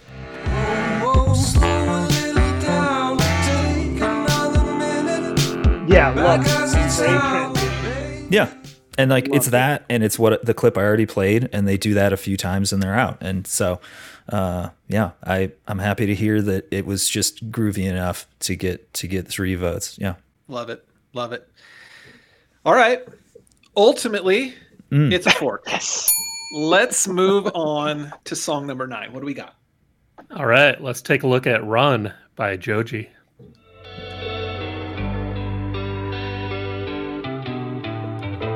I fell for your magic. I tasted your skin. And let's make it 7. It's another fork. Why can't I say fork? Man, I'm very excited to hear about this one. Anybody getting Cole William vibes from this one? Yes, it's in my notes. Yeah. Season 1 listeners will know the daffodils. Here we are. Hang on. I should go find that song. You guys talk, and I'll pull up some Cole Williams stuff. Well, let's start with the negative Nancy. Who's no on this one? That was me. Okay. I don't know. I couldn't buy it. I was shocked to see it had 42 million YouTube views. 105 million spins on Spotify for this guy. 105 for this song. I kept, and this is a 2020 album. I just didn't hear it. It never hit me. There was a good little solo that hit about, the 2:30 mark. Mm-hmm. His falsetto started putting me off after a while, and it just got grating to me. To me, where this lives was, I don't know if you guys ever saw the movie Labyrinth back in the day. Of course. I was like, this could be David Bowie singing this song in Labyrinth, and I would be like, yeah, okay, I've seen this. That's why you missed Babe. You had to. That was the wrong singer to imagine singing this song. Pitts, go back. Now imagine a little black dude from Minneapolis wearing purple singing this song. His name's Prince. Right. This is an amazing song when you start to imagine Prince doing this. It's true. He's smiling down from somewhere. This is a Prince jamoni. Mhm. Arcade, what was your high level? So I want to submit a new term to the glossary, which is the Swedish meatball. This is one of those songs that he might have written it himself, right? But it has too much going for it that is impossible not to like. It is my high level take is how weird the instrumentation is. Like, we have a Metallica picking pattern, we have a rock solo, we have these dry 70s drums, and then R&B vocals. Yeah, we have Nothing Else Matters guitar at the beginning. You're exactly right. That's a great call. But man, so that's my high level take. Like, I first was just kind of like pulled into this thing by the weird mix, and then the rest of it Swedish meatballed me. I just couldn't not like it. And by the Swedish meatball, I want to make sure I understand the term. It's like scientifically engineered by super producers to just take advantage of everything in your brain, right? That's what you mean? Make it a meat, because it is a meatball. But again, meatballs are relative. Yeah. So this is a Swedish meatball, which is we like, historically on TGP. So, If I could walk through what I think are the meatball elements, the beat that drops at 40 seconds is fantastic.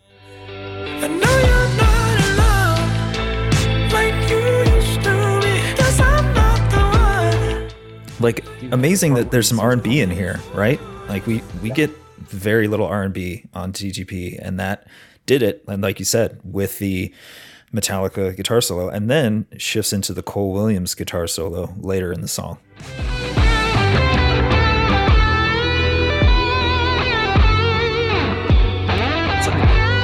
This solo blows, by the way. Does Yeah, it? well- It's halftime Super Bowl. Yeah, You know, yeah. Princess in the Rain. This is good. That's No, what I this thought. is feathered hair, codpiece, spinning some glass balls in his hand. That's what this is. Travis, that is like if you were to be like, hey, write the most common rock solo imaginable. That's it, right? Dance Magic And Dance. maybe that's why it just didn't have any character to me. After listening to it for a little bit, I was like, I just can't get on board. Man, I think. Do you have a clip of when he sings "Run" by any chance, Luke? no, those were the only two clips that I pulled. Yeah, sorry. So, that sold me on this song is the frickin' like the thick of a lightsaber kind of tone of that lyric. Just I was like, cool. If you can make this dude's voice sound like a lightsaber, if a lightsaber could sing, it would sound like that. And that was it for me. I like it. I did figure. I hope. Go, Moment Trev. in verse Passion- 1, guys, we're sorry, I'm going to keep going. The lyric, I think verse 2, something about madness, shed light on my sins. And if we share in this sadness, he like grinds through the sadness. And I know we're rhyming sadness and madness, and I was dunking on Keen earlier for the simple lyric. No, it was the grinding in a way, like sometimes when like, you know, a Christina Aguilera style, like I'm really going to go for it moment, I get super turned off. In this case, he just avoided dialing it up to 11. He kept it at around like a 6 or a 7, and I respect that. I just want to say I respect that. Yeah. Speaking of lyrics that are dumb, if I take on the planet, would I pay my dues? I don't know. I guess. Sure. I'll just say, I'm really hoping that this was a Berg submit, that like he was like, he saw the threads of Cole Williams in this song and was like, I'm gonna get this one through and not gonna get dunked on as hard as the last time. So, but Trav, you were gonna say something about the lyrics, I think.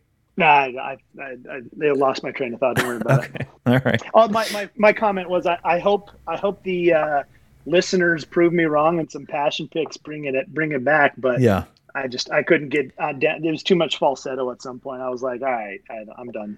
I don't feel like this is eliciting passion picks from any of us or from the listeners, but I guess we'll see. I think it just lived and died by the vibe of that moving into R&B, and then if you dug the guitar solo later on, I think this song was made or break right then. So it sounds like it made it for us. It slipped through for three of us, and yeah, the falsetto. I hear you there, Trav. Maybe a little too much over time.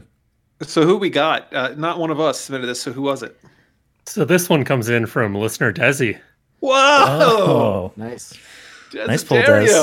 Yeah. So yeah, he had quite a bit to say about this. So he says, I cannot see anyone not liking this song. The guitar sounds like a Soundgarden riff with a Metallica guitar tone on it. When the bass comes in, it sounds like a funky Muse tone. There just isn't anything you can't like about it. He's taking the buffet approach. The fill that leads into the chorus is so amazing, and I could listen to it on repeat. Then his voice and falsetto is unique, brings everything together. And to close it out, the song, there's a 46-second long shredding guitar solo that has perfect bends. This song is a masterpiece. Wow. I am now proud to say I no longer listen to trash mumble rap, and I won't be getting grounded from Spotify again. There we go. Holy cow. Hey, I have so many questions about that last comment. Yeah. Season 1, he submitted Juice WRLD song, and he got ripped apart by the panel. And so he's changed up his listening habits. And if there's one legacy of the TGP, it's hopefully helping Des pick better music. So yeah. No, listen. I need to be clear about this. This is a note I had, and I wanted to bring this up. The song is guilty of the unfortunate direction young vocalists have taken R&B. Right. The mumble croon wave. Wow. AKA singing without lifting your lips. Billie Right. Eilish is the king and queen of this. Yeah. No, So there he is that. hasn't changed. He's just moved on to a different genre. Well, no guilt of his own. He probably the entire generation is singing like this, so he can't do anything about it. Des. Yeah. Yeah. No, if he's listening to contemporary music, this is about as good as he's going to do, right? This is maybe as far from mumble rap as somebody who's wrote this song in 2020 is going to get. Lubs, do you feel vindicated as a proud papa, or I do. Where does this put you? This was a song I resisted for not being in a genre that I really like. Yeah. I don't love a lot of R&B, and so for me to get over it and get the yes, I got to give Des props for threading the needle with his old man. So props Agreed. to that. Yeah. Agreed. All right, let's wrap it up. What's our last song of the week? Final song this week. It's Black Grease from the Black Angels.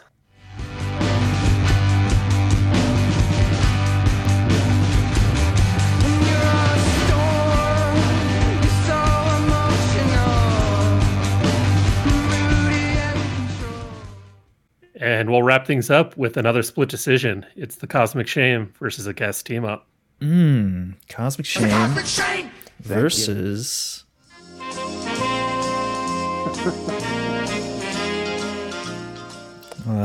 tell us, Tina. This is Thunderdome. Okay. Well, the Cosmic Shame is in the positive, so Negative Nancy's go first. Yeah. Arcade, Trav, who's up? Yeah, hey, Travis, why don't you go for it? Ultimately, the harsh reverb, thanks, man. The harsh reverb, the constant, no change, no personality to it. It's like eating a bowl of oatmeal with no flavor in it to me. And it was start to finish. It felt plain. It felt, I don't know. It didn't have any life or change to it at all. No variety. Variety. This is a long way from Foo Fighters, start to finish. Yeah, it really was. I didn't dig the harsh reverb from start to finish. I could love the first 30 seconds of it if they changed it into a different sound, but then that goes on for the entire 4.5 minutes. It was really hard to listen to. Yes, I'm 100% with you, dude. I'm going to tell you what sucks about this song and then what's redeeming. You have this cool, big, dumb guitar, but this song is, and dumb in kind of a good way, but it's one hue, one dimension. There are better builders. There are better heavy driving songs with much stronger vocalists carrying those songs. This song, I didn't write a lot, or I didn't write any what I gave the song this week because I didn't have time, but I gave this song a bullet. This song, Blue Sky, because it rips that song off big time. It rips off Fever Dog from Stillwater and Bullet the Blue Sky. What about this one? Did you hear this one in the arcade? No, but there you go. Yeah, and I think that's my problem with it is that it stole a lot of songs, but then it doesn't go anywhere, like Travis said. But the redeeming thing about this song is where it lives. This is a montage in a movie about a dude like running like a drug ring, and this is the montage of him doing shipments, payments, nightlife with too many women. Yes, and killing the competition. Yeah, and then there's always that like nod to the FBI agents looking at one of those boards with a bunch of pictures and red thread going everywhere. This song is perfect for that. What about this? A scene where we're in a helicopter, we're taking fire from ground forces, and the gas tank gets punctured by a bullet. This is the song. It's playing over the top of that. Yeah, you just got fired from the writers' room. If that clip of that helicopter getting shot was 30 seconds, I'd totally buy it. There you go. Yeah. No, you're right, Ryan. And with Travis, it would fit there. It's a good montage song, but like talk about something that just builds and builds and builds, and they're like, and then what happened? And they're like, no, that's it. Yeah.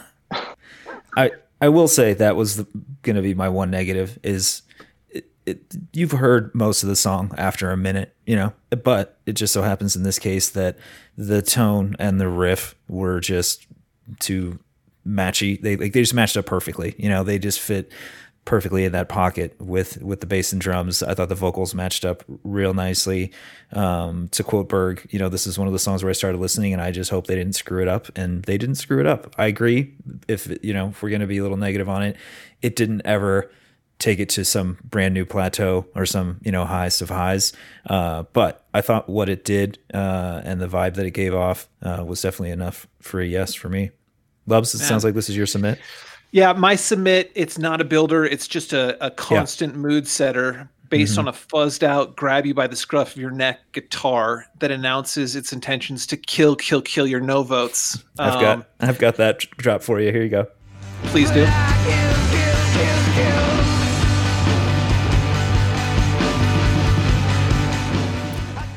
Yeah.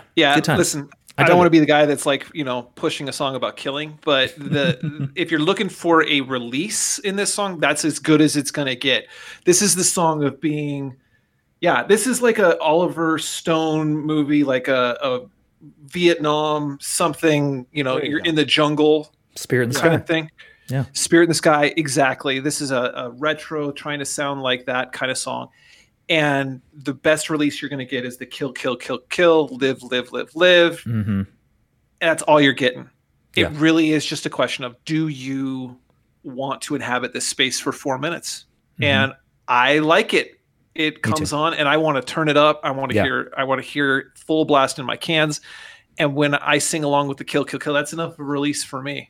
So I got this one imprinted on my soul. These guys came to my attention because their songs were featured, I think, in commercials, and I think another one of their songs, I know one of their other songs was featured on True Detective, which was way too much of a Led Zeppelin rip. Glad I didn't submit that one. It's clearly a rip off of Kashmir. And I like to revisit these guys like I like to hear one of their songs maybe every couple months, get them in a playlist or something like that. But be interested to find out how the voters go on this one. I bet it would be 30% yes, maybe rising to 50%. Not expecting this one to rise up into the fork would be my prediction. Right. So. You got to appreciate the consistency, right? Black Grease by the Black Angels, probably off of the album Black Thunder, something in there. Everything has the black something in it. I would like it if they were just like, look, this is our thing. We like black. All right, deal with it. Love it. All right. Probably not a lot more to say about that one. So why don't we get a recap of the week? Kamish, what do we got?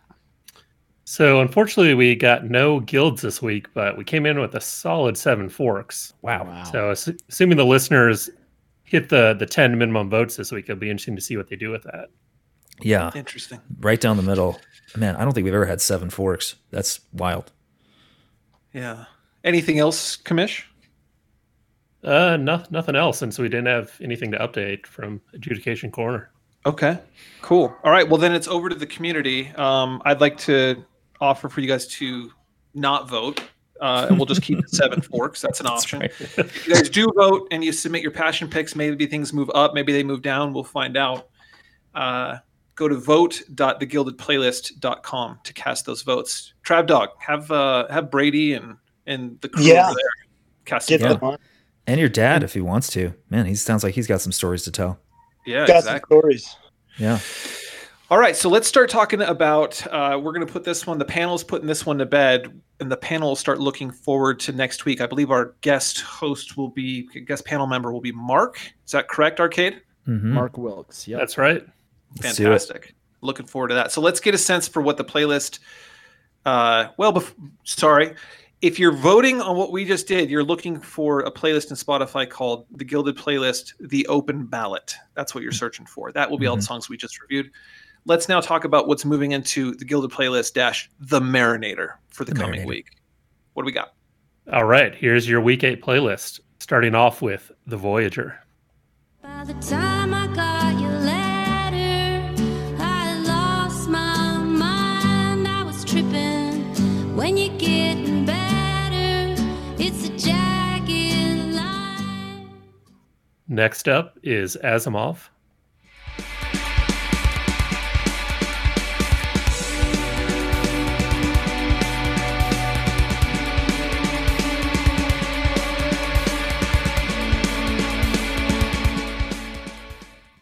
Follow that with Intuition.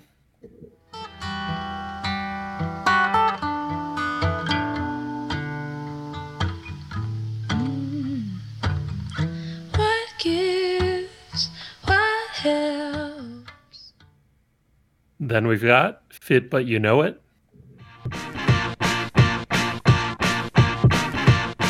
Excuse me, Gail. I know it's a bit embarrassing, but I just noticed some timelines on your shirt. See, I reckon you're about an 8 or a 9. Meat.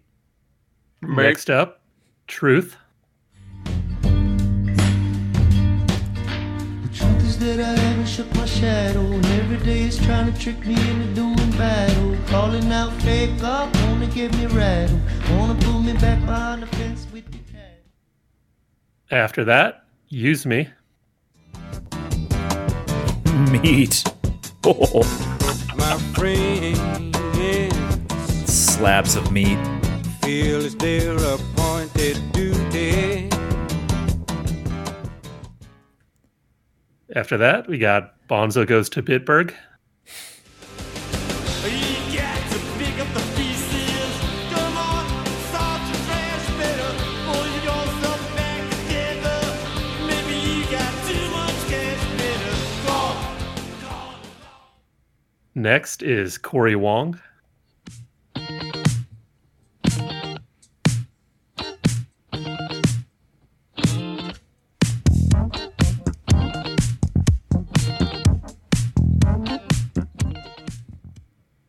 After that, No Reptiles.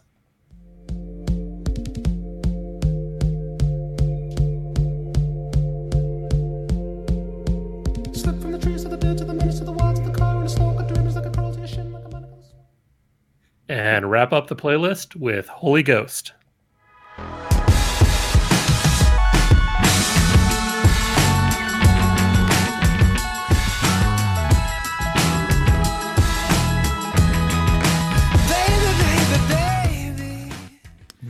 Ready for some Man. animation. Woo!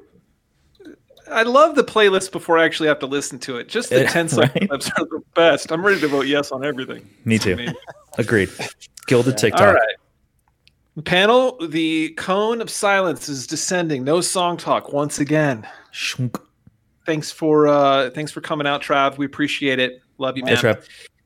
All right, community, over to you. Get your votes in. The rest of us begin the process. Marinate. Marinate.